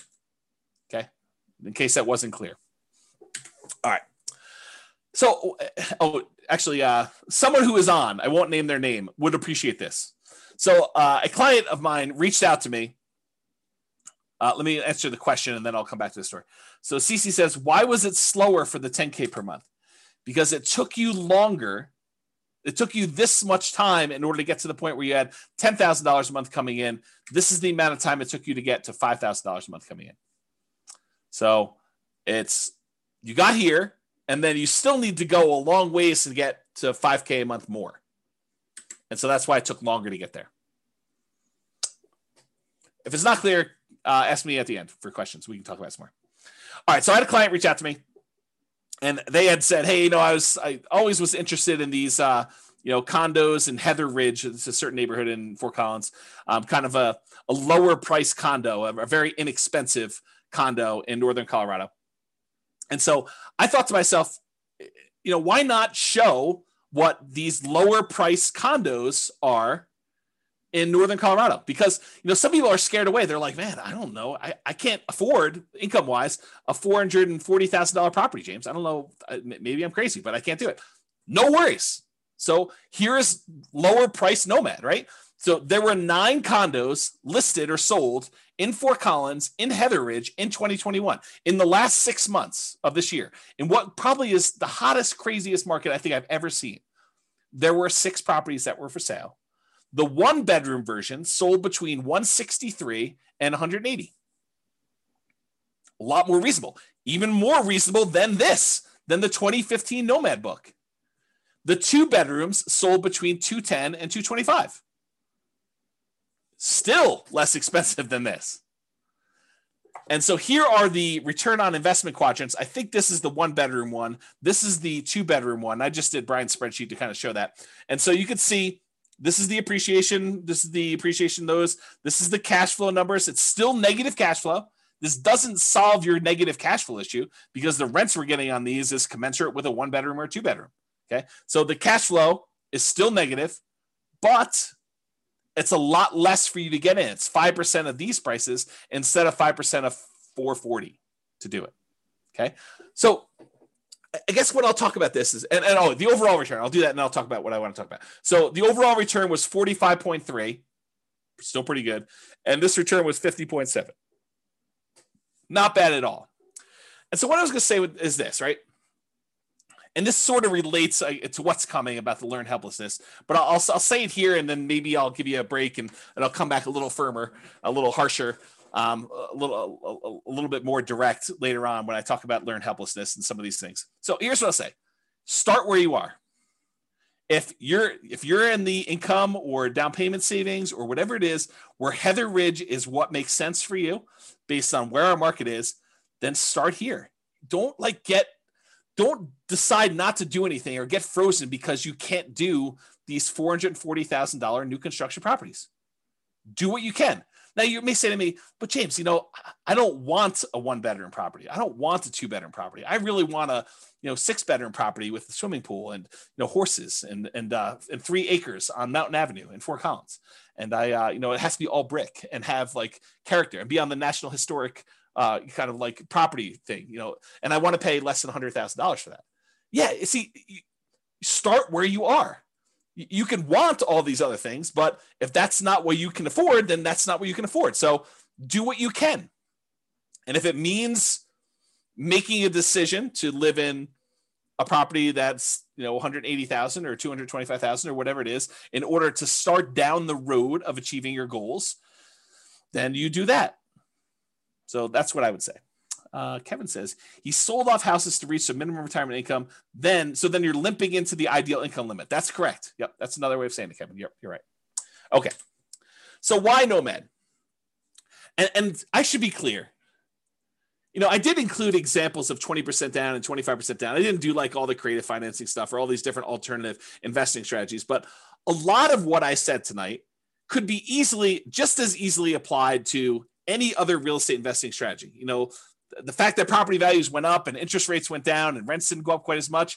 A lot of what I've been saying applies to all these other strategies, 20% down, 25% down, 30% down, buying properties all cash. Like the same stuff applies. Okay. But why Nomad in particular? Well, one of the reasons we tend to look at Nomad is it's a lower amount of down payment needed to get started than many other real estate investing strategies. So with a lot of other strategies, you need 20% down or 25% down. If you only need to save up 5% in order to start acquiring properties, that happens a lot faster. Okay. You can do it with nothing down. So if you don't have any down payment, but you've got good income, you can go to Severance, you can go to Windsor, you can go to Wellington, and there are nothing down loan programs, USDA, VA, if you happen to be a veteran. You could do some of these like local banks have nothing down loan programs. There's definitely restrictions. You got to be able to qualify for the loan. Has to be within a certain range of price. You got to have a certain amount of income. So and a lot of times, depending on the loan program, it has to be in a certain area. But you can do it with nothing down. Someone else mentioned 3% down earlier. You can do it 3% down. But I think a lot of folks are going to be doing the 5% down. That's what we typically model. And so it's a lot easier to save up 5% than 20%. So that's one of the reasons why we do it, because you can acquire properties faster, and then the market is working in your favor. If you weren't in the market in that little honeypot neighborhood I had at the beginning, and you didn't see $100K in equity increase on the properties you bought the year before to this year, then it's problematic. That's why it's better to have the 5% be in the market and kind of acquire that. So as opposed to saving 15 or 20 or 25% down for most other traditional real estate strategies, Nomad is better because you can require less down, which means you can acquire properties faster. The other nice thing I think about Nomad is you do it once, you buy a single property, you catch your breath, you evaluate, you take a year off, you decide what you want to do, you study, and you can make a decision. Should I do this again? Or I was crazy. I don't know what I was thinking. James must have kind of talked me into some crazy voodoo magic, and he doesn't have to do it, which I'll say this too. I'm in a really interesting position because I have almost zero incentive at this point to not tell you the truth, right? Like you could argue for since 2003, what is that, 18 years, that I was induced, that I was incentivized to sort of like encourage you to buy houses. Because these classes are largely free. I may charge for them in the future. So if you're listening to this, you paid money for it. Thank you very much. But at the time we're teaching them, they're free right now, right? And the reason why they're free is I was educating you, providing you great information and tools and resources with the hope that some small percentage of you would decide to buy a house with me as your real estate broker, and I would make $7, $8, $9, $10, $13, $15,000, whatever it was. 3% of whatever the price of the house is pretty typical in our marketplace. So go ahead and multiply that out. $400,000 property. I was being paid $12,000 to help you buy a house. That was incentivizing me to encourage you to buy properties, right? This is like not a secret. I mean, it's not like hidden. It's not something I always talk about, but guess what? I'm taking a sabbatical. So I have like no incentive to sell you on this. I can tell you the truth. And the truth is still what I'm telling you. So it doesn't matter. I'm not incentivized to tell you this anymore. I can tell you exactly what the truth is. And this is still the truth. It's not like I'm being compensated anymore. Okay. All right. Do it once, catch your breath, you evaluate, you decide if you want to do it again next year. That's up to you. You get to choose. You get to look at the market and evaluate, can I get my X percent of the market? Thank you, Bob and Barbie. I do appreciate that. I feel like I've always told the truth, but there is an incentive for me to not tell you the bad stuff. But I do. But there you go. Yeah. Likely story. The timeshare pitch is coming. Oh my goodness. Okay. So you get to decide after you evaluate whether or not you want to do it next year or not. Another reasons why I like Nomad over the other investment strategies is you get better interest rates than non-owner occupant. Just the interest rates are better. There's no due on sale or due on transfer clause issues like if you did creative real estate investing, which you could still do with little down. I mean, it's another little down strategy, but there's other problems with that strategy. And you could typically acquire assets faster if you're saving up down payments when you only have to save 5% than if you have to save 15, 20, 25, which means your acquisition speed is compressed, which means you now have the market working in your favor or against you if the market goes against you. But you typically have the market working in your favor because you have a larger asset base to work from. So there are exceptions to this, but if you have an exceptionally high savings rate or a large asset base to start, then this doesn't apply as much because you're really just deploying assets at that point much faster. Okay. So we've talked about this concept a lot tonight. What's the alternative if you're not going to do Nomad? And I wanted to talk about this concept of learned helplessness because I think it's relevant. It's probably been relevant this whole time, but I thought this class really drug it out of me, whatever the correct verb tense of that is. Cece says, I feel like the biggest barrier to Nomad is the bank refusing to fund after the second one with the justification that you're building out your portfolio. All right. So Cece, for your benefit, any Nomads that are on that have bought more than one property, please tell Cece about your experience. Did the bank tell you or give you any hard time about acquiring the property? I'm not going to prompt you. Please go ahead and tell Cece and she can do this. And Cece, this section on learned helplessness is for you. Okay. So there you go. The whole bunch of people that are talking there. All right. Learned helplessness. This is a quote from Arnold Schwarzenegger. Learned helplessness is the giving up reaction, the quitting response that follows from the belief that whatever you do doesn't matter. I'll even add to it. It's like, it's the fears that prevent you from doing the things that you probably should do.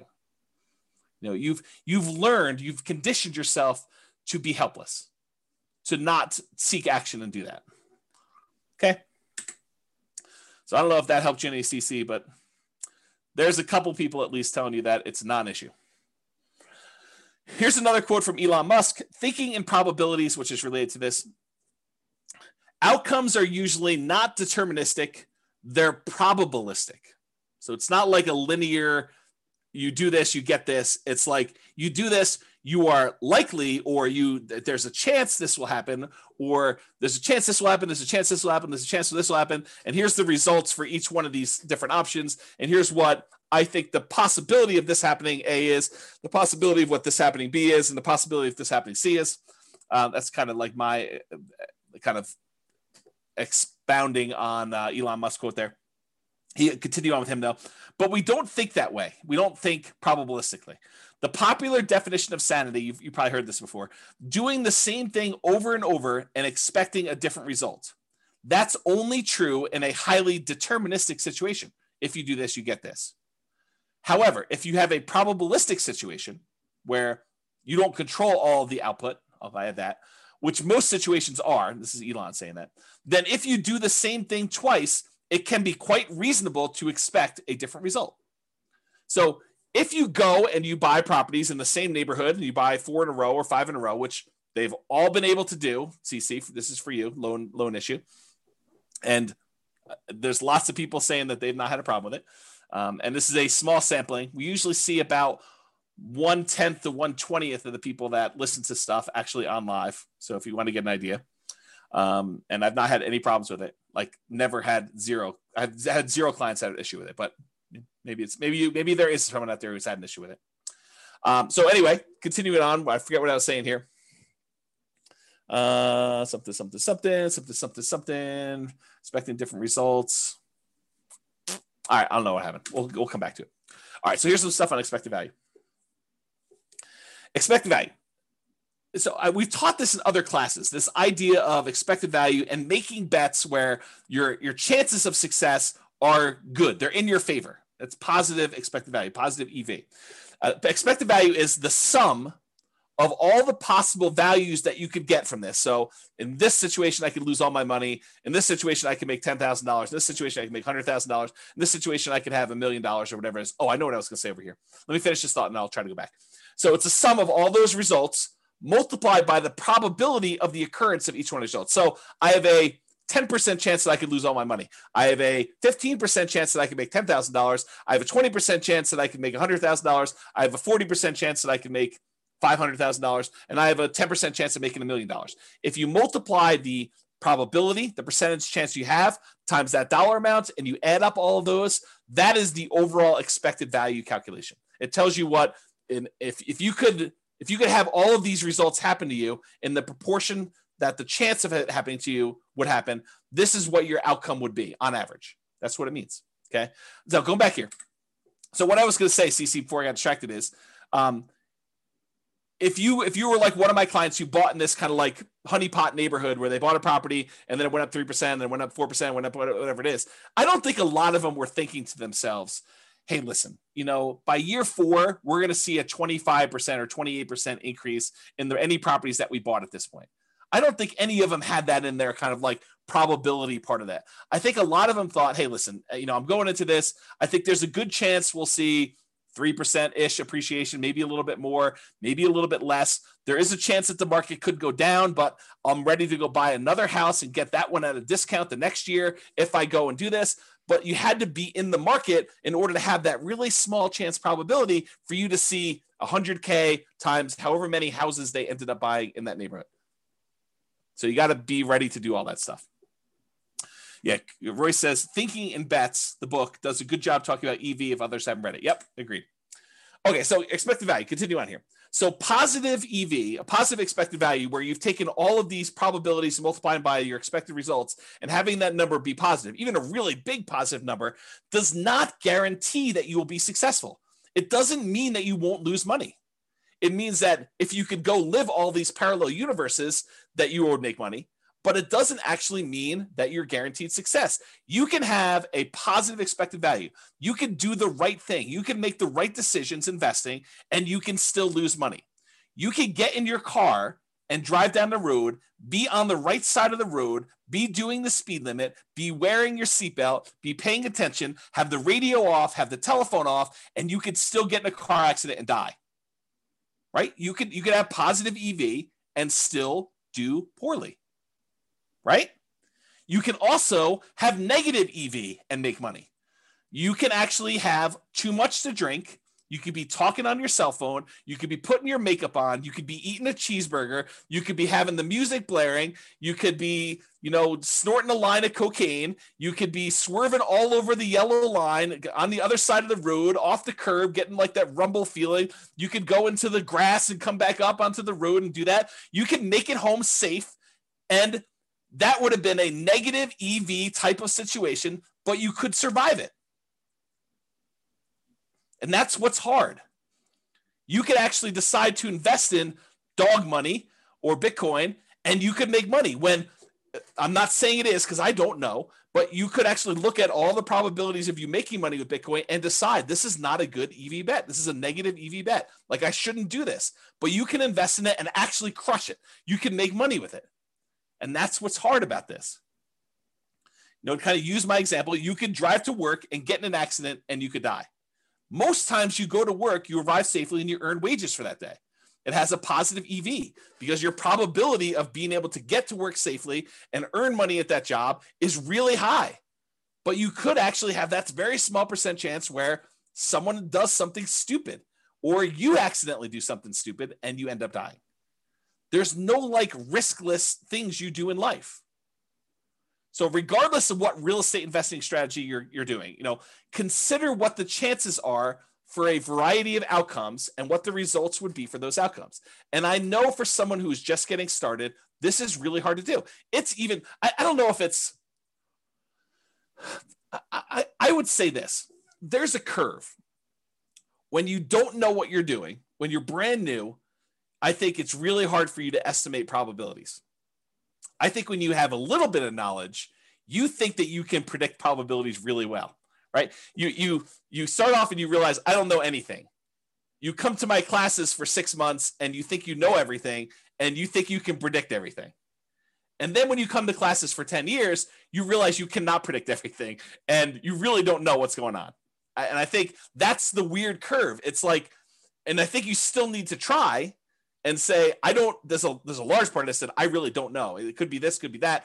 I don't know, maybe.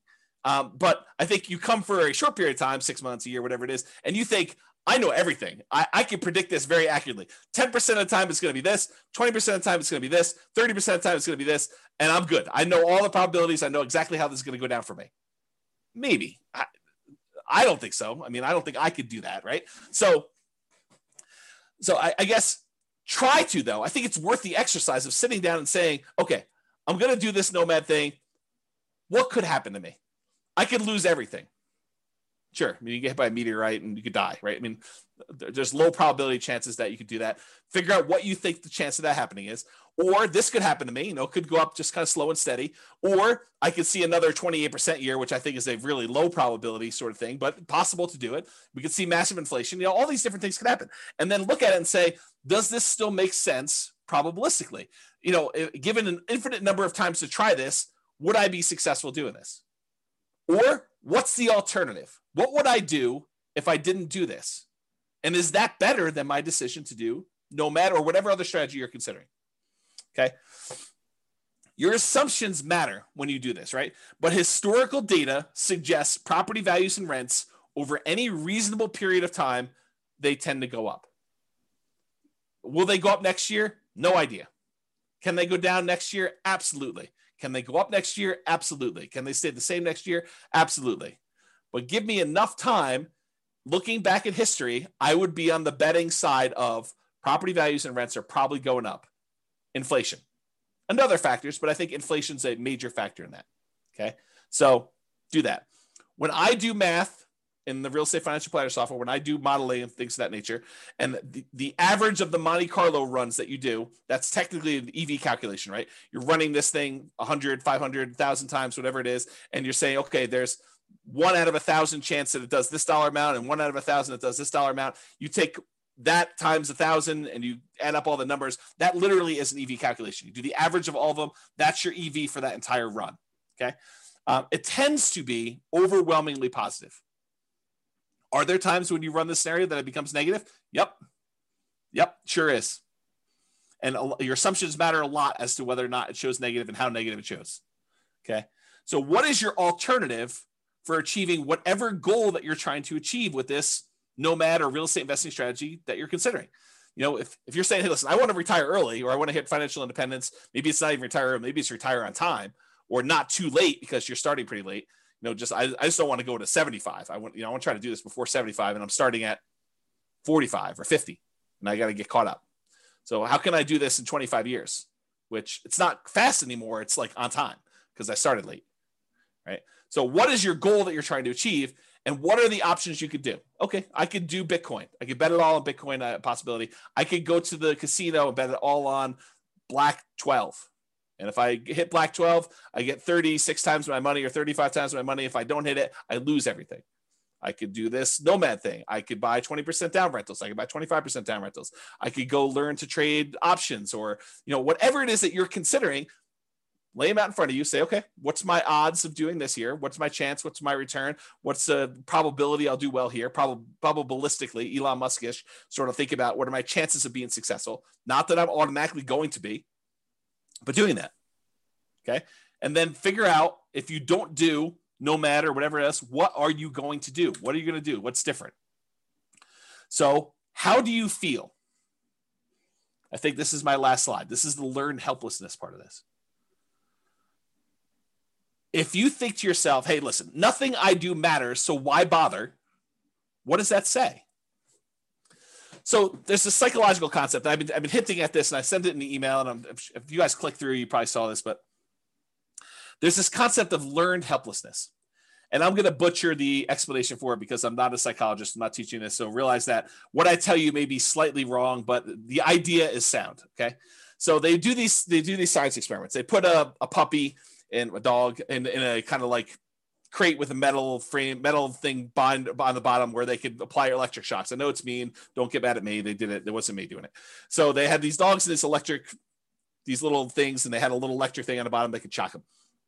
And they would there's a whole bunch of different groups, but basically they showed that the dog would get shocked, and there's really nothing the dog could do. It couldn't get out. It couldn't jump up anywhere. And so these dogs eventually came to realize that it was futile for them to do anything.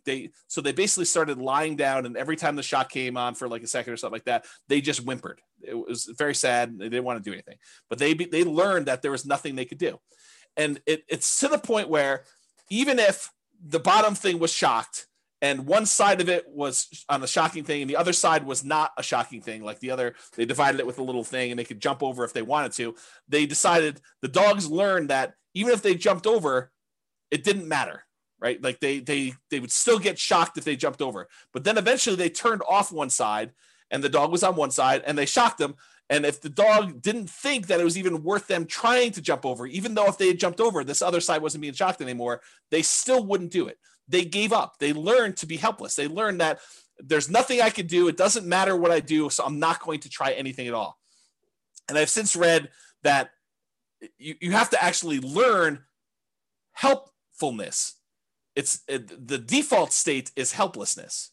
You actually have to learn that you can do something to lift yourself up out of the stuff that's going on for you. So to be even more complicated, learned helplessness is not technically true. That's the default state for most animals and for humans, because that we're similar stuff, right? So it's really, you have to learn that you have agency over your choices, and choices you make and things you do matter.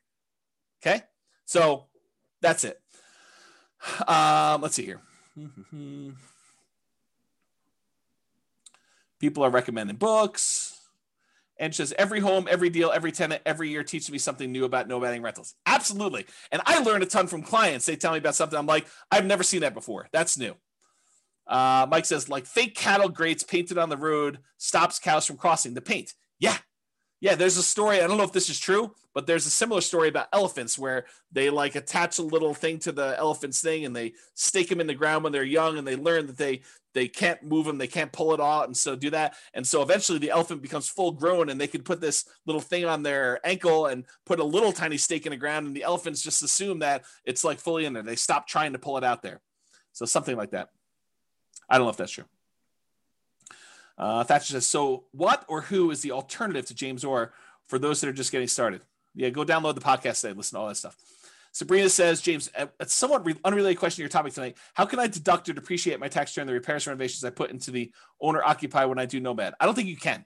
I don't think that's something you can do. Maybe there's a tax person out here, but for owner occupant, I don't think you can actually deduct it. Where he said, I think one of the most powerful mindsets is to know you're going to lose money. Make yourself understand that it's a reality and what you can do to minimize it, and then take action anyways. Keep your receipts and add to the value of the property when it becomes a rental. Yeah, so Royce says do that. I didn't think you could. Maybe there's a tax professional on who's willing to share that with you. Otherwise, ask your tax pro. Okay, so continue on with this stuff, right? So how do you feel? Nothing I do matters, so why bother? If you feel that way, that's an issue, right? Like that's going to prevent you from taking action. It's going to prevent you from even trying. So you got to get over that. You got to realize, hey, look, maybe it's a small percentage chance, but if there's a small percentage chance and the reward is big enough, that might still be worth doing. Might I still fail? Absolutely. But what's the alternative? Look at all of your choices and say, I'm going to do something. It may not be a 100% guaranteed result, but I'm going to take action in the one that is most likely to be successful for me. And maybe you choose to do a higher probability with a lower reward because you believe, maybe incorrectly, maybe correctly, it depends on you, but maybe you believe that that is better for you to have a higher probability of getting a little bit at least than to go for it and to do a lower probability of success, but a much bigger outcome. And you get to decide whatever that looks like for you. If you feel, hey, look, I tried that already, it didn't work. Yes, we all fail at things. I mean, if you listen to the class, I don't remember when I did it. It was earlier this year. I talked about like the 20 stupidest things I ever did or what I wish I knew before I invested in, like before I started investing in real estate. And I was pretty open about like, I've had some significant setbacks and failure. Okay. So I fail. I mean, I make bad investments. I don't always make money on stuff. Sometimes I do things and they don't work. Ask Jason. He'll tell you I do a lot of things that don't work, but I still get up there and do that. And I think the thing is you need to do that too. And you need to be willing to take risks. And, Royce just basically said, I'm going to lose money. Be prepared for that. Rising interest rates are killing all the deals. If ever there was a reason to buy now, it's interest rates are at all-time lows. Right. So you're going to complain to me a year, well, maybe not to me, I may not be around, but a year, 2, 3, 4, 5 years from now, you're going to say, I should have bought all those houses when interest rates were at 3%, because now they're at 4, 5, 6, 7, 8, 9, 10, whatever they're at. Right. So you think that all these deals, or you think to yourself, I shouldn't even buy the first property because interest rates are going to go up and this is unsustainable. If interest rates go up to 5, 6, 7, 8, 9%, I put it in the calculator. This is not going to work. I shouldn't even buy one property. I shouldn't even do it. Bad. That's bad decision making. Right. You do one based on what it is today. You can evaluate then whether it makes sense to do the next one. And I think in a lot of cases, it's still going to make sense because even if you get in a bad interest rate, if interest rates happen to go back down, then you could lower your interest rate, do a refinance and improve the deal. Otherwise, you just hold on to it. You got that low and it's not getting any worse than that. Okay. Home prices are too high to make my plan work. I think that's largely what spurred on this class is these home prices have gone up like crazy in that particular market. So if you're looking at it and you're saying, hey, look, these deals are ugly compared to what they were. Yes, they were. They are ugly. Cash flow is not pretty right now. It is not good. I mean, you can move to a different market. Maybe you could find better cash flow in another market. Maybe you can do something else. I mean, who knows? But what's the alternative? And is the overall return you're getting still worth doing? I don't know. I thought those returns still looked pretty decent to me, but maybe it's different for you, right? Rents aren't high enough to make my numbers work. Yup. This is like what we've been talking about. But go ahead and ask the people on the call or your friends who are like successful real estate investors. How do your properties that you bought 5 years ago or 10 years ago, how are the rents on those compared to what you paid for them? They look amazing. The rents on a property you bought 5 years ago, that's like phenomenal numbers. I mean, you basically have the purchase price from back then and the numbers today for rents. That's crazy good, right? But right now you're like making a decision. You're like, this is ugly. Yes, I totally agree. But I think you have to be like the dog and be willing to jump and see, is the other side electrified? And there's a chance, or maybe I push on the wall, or maybe I bark and they'll let me out. I mean, who knows, right? You got to try something. And if that doesn't work, you got to try again. There's like the famous thing. I think Tony Robbins sort of made this famous, but that's where I heard it from. It's like, how long would you give your average baby to learn how to walk? Well, I'm going to let them try 3 times. If they can't get it after 3 times, then we're done. They're not going to try anymore. We're just going to let them remain seated in a wheelchair for the rest of their life. They're not going to walk. No. You always let them get back up and keep trying. If something doesn't work, if they fall down, if they hit something, they knock their head, they start crying, you let them do it again. You're going to make mistakes. Things are going to happen that were unexpected. You're going to have property values go up 28% in a year that you already own. Great. You're also going to have property values go down. You're going to have rents go down. You're going to have tenants that destroy your properties. These things happen. It's inevitable. I talk about this kind of like idea of your shoelace comes untied. It's not a big deal. You don't stress out over it. You bend over, you tie your shoelace, you stand back up, you continue walking. If it comes untied again, you do it again. If your tenant doesn't pay rent, that's fine. You go call the attorney, you do an eviction, you get them out of the property, you do whatever repairs you need to do the turn, you put a new tenant in there. It's like tying your shoelace. It's got to be that second nature. Okay? Sure, it worked for him or her when they got started. There were deals then, but there aren't any deals now. I'm an amateur collector of antique real estate investing books. I try to go find like these old books from the 80s or the 70s or whatever it is, where you're reading about what deals look like then and like how they were and all that other stuff. And I look back at all these old books and they had the same problems we had. It's like trying to make properties cash flow and all these different like gyrations that they're going through in order to get a property to cash flow. When you're in an interest rate market where interest rates are at like 17% or 18%, you're like trying to figure out how to make a property cash flow. It's the same thing we're dealing with today. It's just the different end of the deal. Instead of having 18% interest rates, now we got prices that are like 10 times as high as they used to be back then, but interest rates are like 1/7. Right? Yeah, there isn't anything new under the sun. It's all the same stuff. Okay? It's just different variations, different rhyming schemes on the same song. Okay? So you can't like look back and compare yourself to, oh, I wish I was James's client when they bought into this neighborhood and they did it. They didn't know they were getting that deal when they signed up for this. They thought maybe I'll do 3% a year. Maybe the property values would go down. I mean, back then the market looked frothy 5 years ago. Like we thought we might be at a peak. We thought, hey, look, I don't know if this is sustainable. Market's been going up for a while. This was not like the beginning of an uptrend. This was like in the middle of a hot market. And they started buying. They're like, oh, I don't know. Maybe it'll continue to go up. Maybe it'll go down a little bit. We really don't know. They had risk. I mean, if anyone's willing to share, because I know there are some clients that were in those neighborhoods at that time, or even other neighborhoods, like, were you a little bit fearful then? Like, did you have, I don't know what was going on in the market. Maybe the market will go down. Was it risky for you? I think it was. Like, did you have these same fears where, yeah, I mean, I wish I had started 5 years ago when these numbers were better. I think even then, 5 years ago from today, people were thinking that. That's what my experience has been. The market is moving too fast for me to make this work. Yeah, I totally. This happens all the time. Market's moving fast all the time, Yeah. See, yeah, even Eddie's like, I had to bid over asking on both properties, so was scared to hell. Totally, right? It was like fearful. Like we didn't know what was going on there. Jason's, I thought it was insane what I paid for a Michigan in severance in 2019. But now, yeah, Jason's like, it looks really cheap. It's like, I should have bought 10 of those things. We don't know. And at the time, everyone was in fear. Yeah. Yeah. Other people are like, amen, Jason. Always risk. Not worth doing if it's a slam dunk. Yeah. prices or rents are going to fall. I mean, how many people think that the market's it's too bubbly? I mean, I'm going to step on my own toes for the class coming up, but are we in a market bubble? Is the market going to crash? I don't know. No one knows. So could prices come down? Could rents come down? Sure. But if you're buying today and then prices go down, you get to buy at a discount the next one. If rents go down, great. You get to buy at a discount the next one. You're kind of like buying down into the thing, and then eventually things turn around. Yep.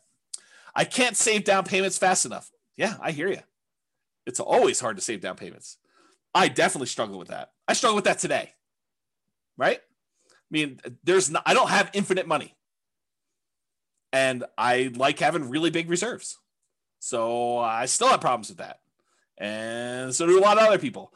You know, my wealthiest clients I have all have challenges with that. It is not a poor person challenge. So get over it, because it's not unique to you. Got to do stuff about it. All my wealthiest clients, they do stuff about it. They're actively trying to figure out ways to increase the money that they have to invest. It's an ongoing problem. I can't find deals. Yep, welcome to the club. This has always been the case. You know, the only exception I will have is like 2008, 2009, there was a surplus of deals. But no one had confidence. Very few people had confidence to invest during what seemed like the end of the world. The worst real estate market of our lifetime. You know, a massive global real estate depression. There were a lot of deals back then. You know, it was like, what's the best deal? You know, you were like, it was sifting and sorting instead of trying to find what's the least bad deal or what's the least negative cash flow deal. Listen to our market right now. I mean, maybe you're in a different market, but what's the least negative cash flow deal I could do right now? Before then it was like, well, there's 14 ones to choose from. Which one should I pick? Yeah. Okay. All right. So that's all I got. I think you got to take action. You got to do something. And you know, you got to realize, you got to recognize and name in yourself, am I displaying symptoms of learned helplessness? Am I not taking action and doing something? And it doesn't have to be Nomad, doesn't have to be 20% down rentals. Do whatever makes sense for you. I don't care. I mean, I'm basically done. I got one foot out the door, right? So that's what I will say to you. Do something, figure out what makes sense for you, and try something. Take action. You know, have agency over yourself and your decisions and your actions, and make movements towards something. And even if you're wrong, you can correct. It's easier to correct when you're in motion than to correct when you're sitting in fear and not doing anything. That is all I have. And so goes the third to last class, or the three final classes. We're down to two. Amazing class, very good class. I'm glad you guys like it. Mindset is critical. Well done to keep the movement going. Viva Nomad. Well done. Excellent class. I appreciate it, guys. So I hope you all enjoyed that. Any final questions? You are very, very welcome. Very, very welcome. Great class. Good philosophy. Always insightful. Thanks, James. Amazing. Look at all those exclamation points. Thank you very much. Thanks for the class. Love the format info. You are all very welcome. So that is all I have, unless there's no party. No party. I just decided to cancel it. It's like, this is like what I imagine. I didn't quite have the normal senior year. I graduated high school a little early, but this is what I imagine senior year to be like when you're accepted to college. All your grades are in. You've got that like sort of like last week where there's nothing really going on. The teachers have you like wiping down the cabinets in the science classroom and cleaning out the lab desks. And, you know, it's like all that stuff. I feel like that's sort of this last week. Like it's sort of like you're ready to go. And the weather is not helping. It's like triggering all those nostalgic sort of summer break sort of thing. So I think, I'm sure, sort of, no ice cream. I might have ice cream tonight. I got ice cream downstairs, but probably not. So I want to sign your yearbook. Oh, that's pretty funny. I don't think I bought any yearbooks. I probably signed some other people's yearbooks. It'd be interesting to see what I wrote to some of these people in their yearbooks. I don't remember any of that, but yeah. We'll have to see. Oh, you guys are all begging for the final class. I don't know. We'll have to see. We'll have to see how it goes. Right now, there's no class. I decided to cancel it in a fit of just, yeah, I'm done. But we'll see. Love to see me and celebrate. Oh, man. You do know that I'm an introvert, right? Like, I struggle with that. Like, I don't know, getting out in public and stuff like that. Is this the end of your website, Real Estate Financial Planner? Probably not, Donna. There's a probably better than 50% chance that I spin off Real Estate Financial Planner, the software, as a paid business. Because my guess, I don't know this for sure. There's a 10% chance I'm like, done. Everything's done. Close everything down. Never do anything else again. But my guess is that, especially since I've been doing this stuff for so long, and I tend to think about work. I tend to think about business. I tend to read a lot of business books. Like, all of my like fun stuff seems to be business related. The chance of me going from 100 miles an hour to zero seems unlikely. It's possible it could. I don't know. I'll know a lot more after taking 3 months off. But my guess is that I probably will spin off the Real Estate Financial Planner business as like a separate little entity. It's my guess. We'll see. We could do it at our house. Oh, Bob and Barbie just volunteered their house. Oh, that's pretty interesting. That might be. Painting landscapes. I did do a painting. Steve, I did like a Bob Ross class. I have a little thing. I'll have to show it to you guys sometime. It's like a snowscape. You are welcome, Carlos. Thank you a lot, James. Thank you a million for all your help and support. I've been learning a lot from you. You're very welcome. Very welcome. Brittany says, just download all podcasts. Wish I found this a long time ago. Yep. Good stuff, right? Ray says, we'll call it Beers with Barbie. I'm in. Oh, that's pretty awesome. Nick, just stay on a teacher schedule. Take your summer off. There's a possibility. There's definitely a possibility. The challenge, Nick, is this, right? Like, the monetization for teaching the classes is actually brokerage. And it's hard to be like part-time brokerage. It's tricky. Because if you need something and you're like, oh, but I'm buying in January this year. And I'm like, oh, I'm taking January off this year. That's hard for you. It's tricky to do that. So I don't know. The goal is you take the tech startup journey. Jason, I don't want to give up ownership. I don't know. Maybe I'm too stingy. You and I will have to talk about this on the cruise. Yep. Thank you. We're all better for having you. A great effort. I appreciate that. Book recommendations. You can read the book I wrote for my son. It's that'll probably come down soon. You should go download that. I'll type in the address. And then also probably The Millionaire Real Estate Investor is probably another good book. But here's the book I wrote for my son. You can go download this for free. That's probably a good starter book. I would probably do 2 of those. Bob Barcy. I can't tell you how much we've learned from you. I appreciate that. That's very nice. Very kind. All right. Well, because I'm getting mushy with all the love fest, I think I might go. 3K Nomad book is worth reading. Yeah, the 3K Nomad book is probably worth reading if you're planning on doing lease options or you want to get a better nuanced understanding of Nomad stuff. That's probably worth doing too. I don't know if that's available on the podcast or on the website. There is a 2-hour version of it taught. There's several of it, but there's one on the podcast. You just go listen to that. I'd go download the podcast episodes like right away. I don't know if it's on Amazon, Jason. I really don't. But you all should go download the podcast episodes because they are probably coming down. So please do go download those, enjoy those while you can. There's like 100 of the 300 classes or whatever it is that are there.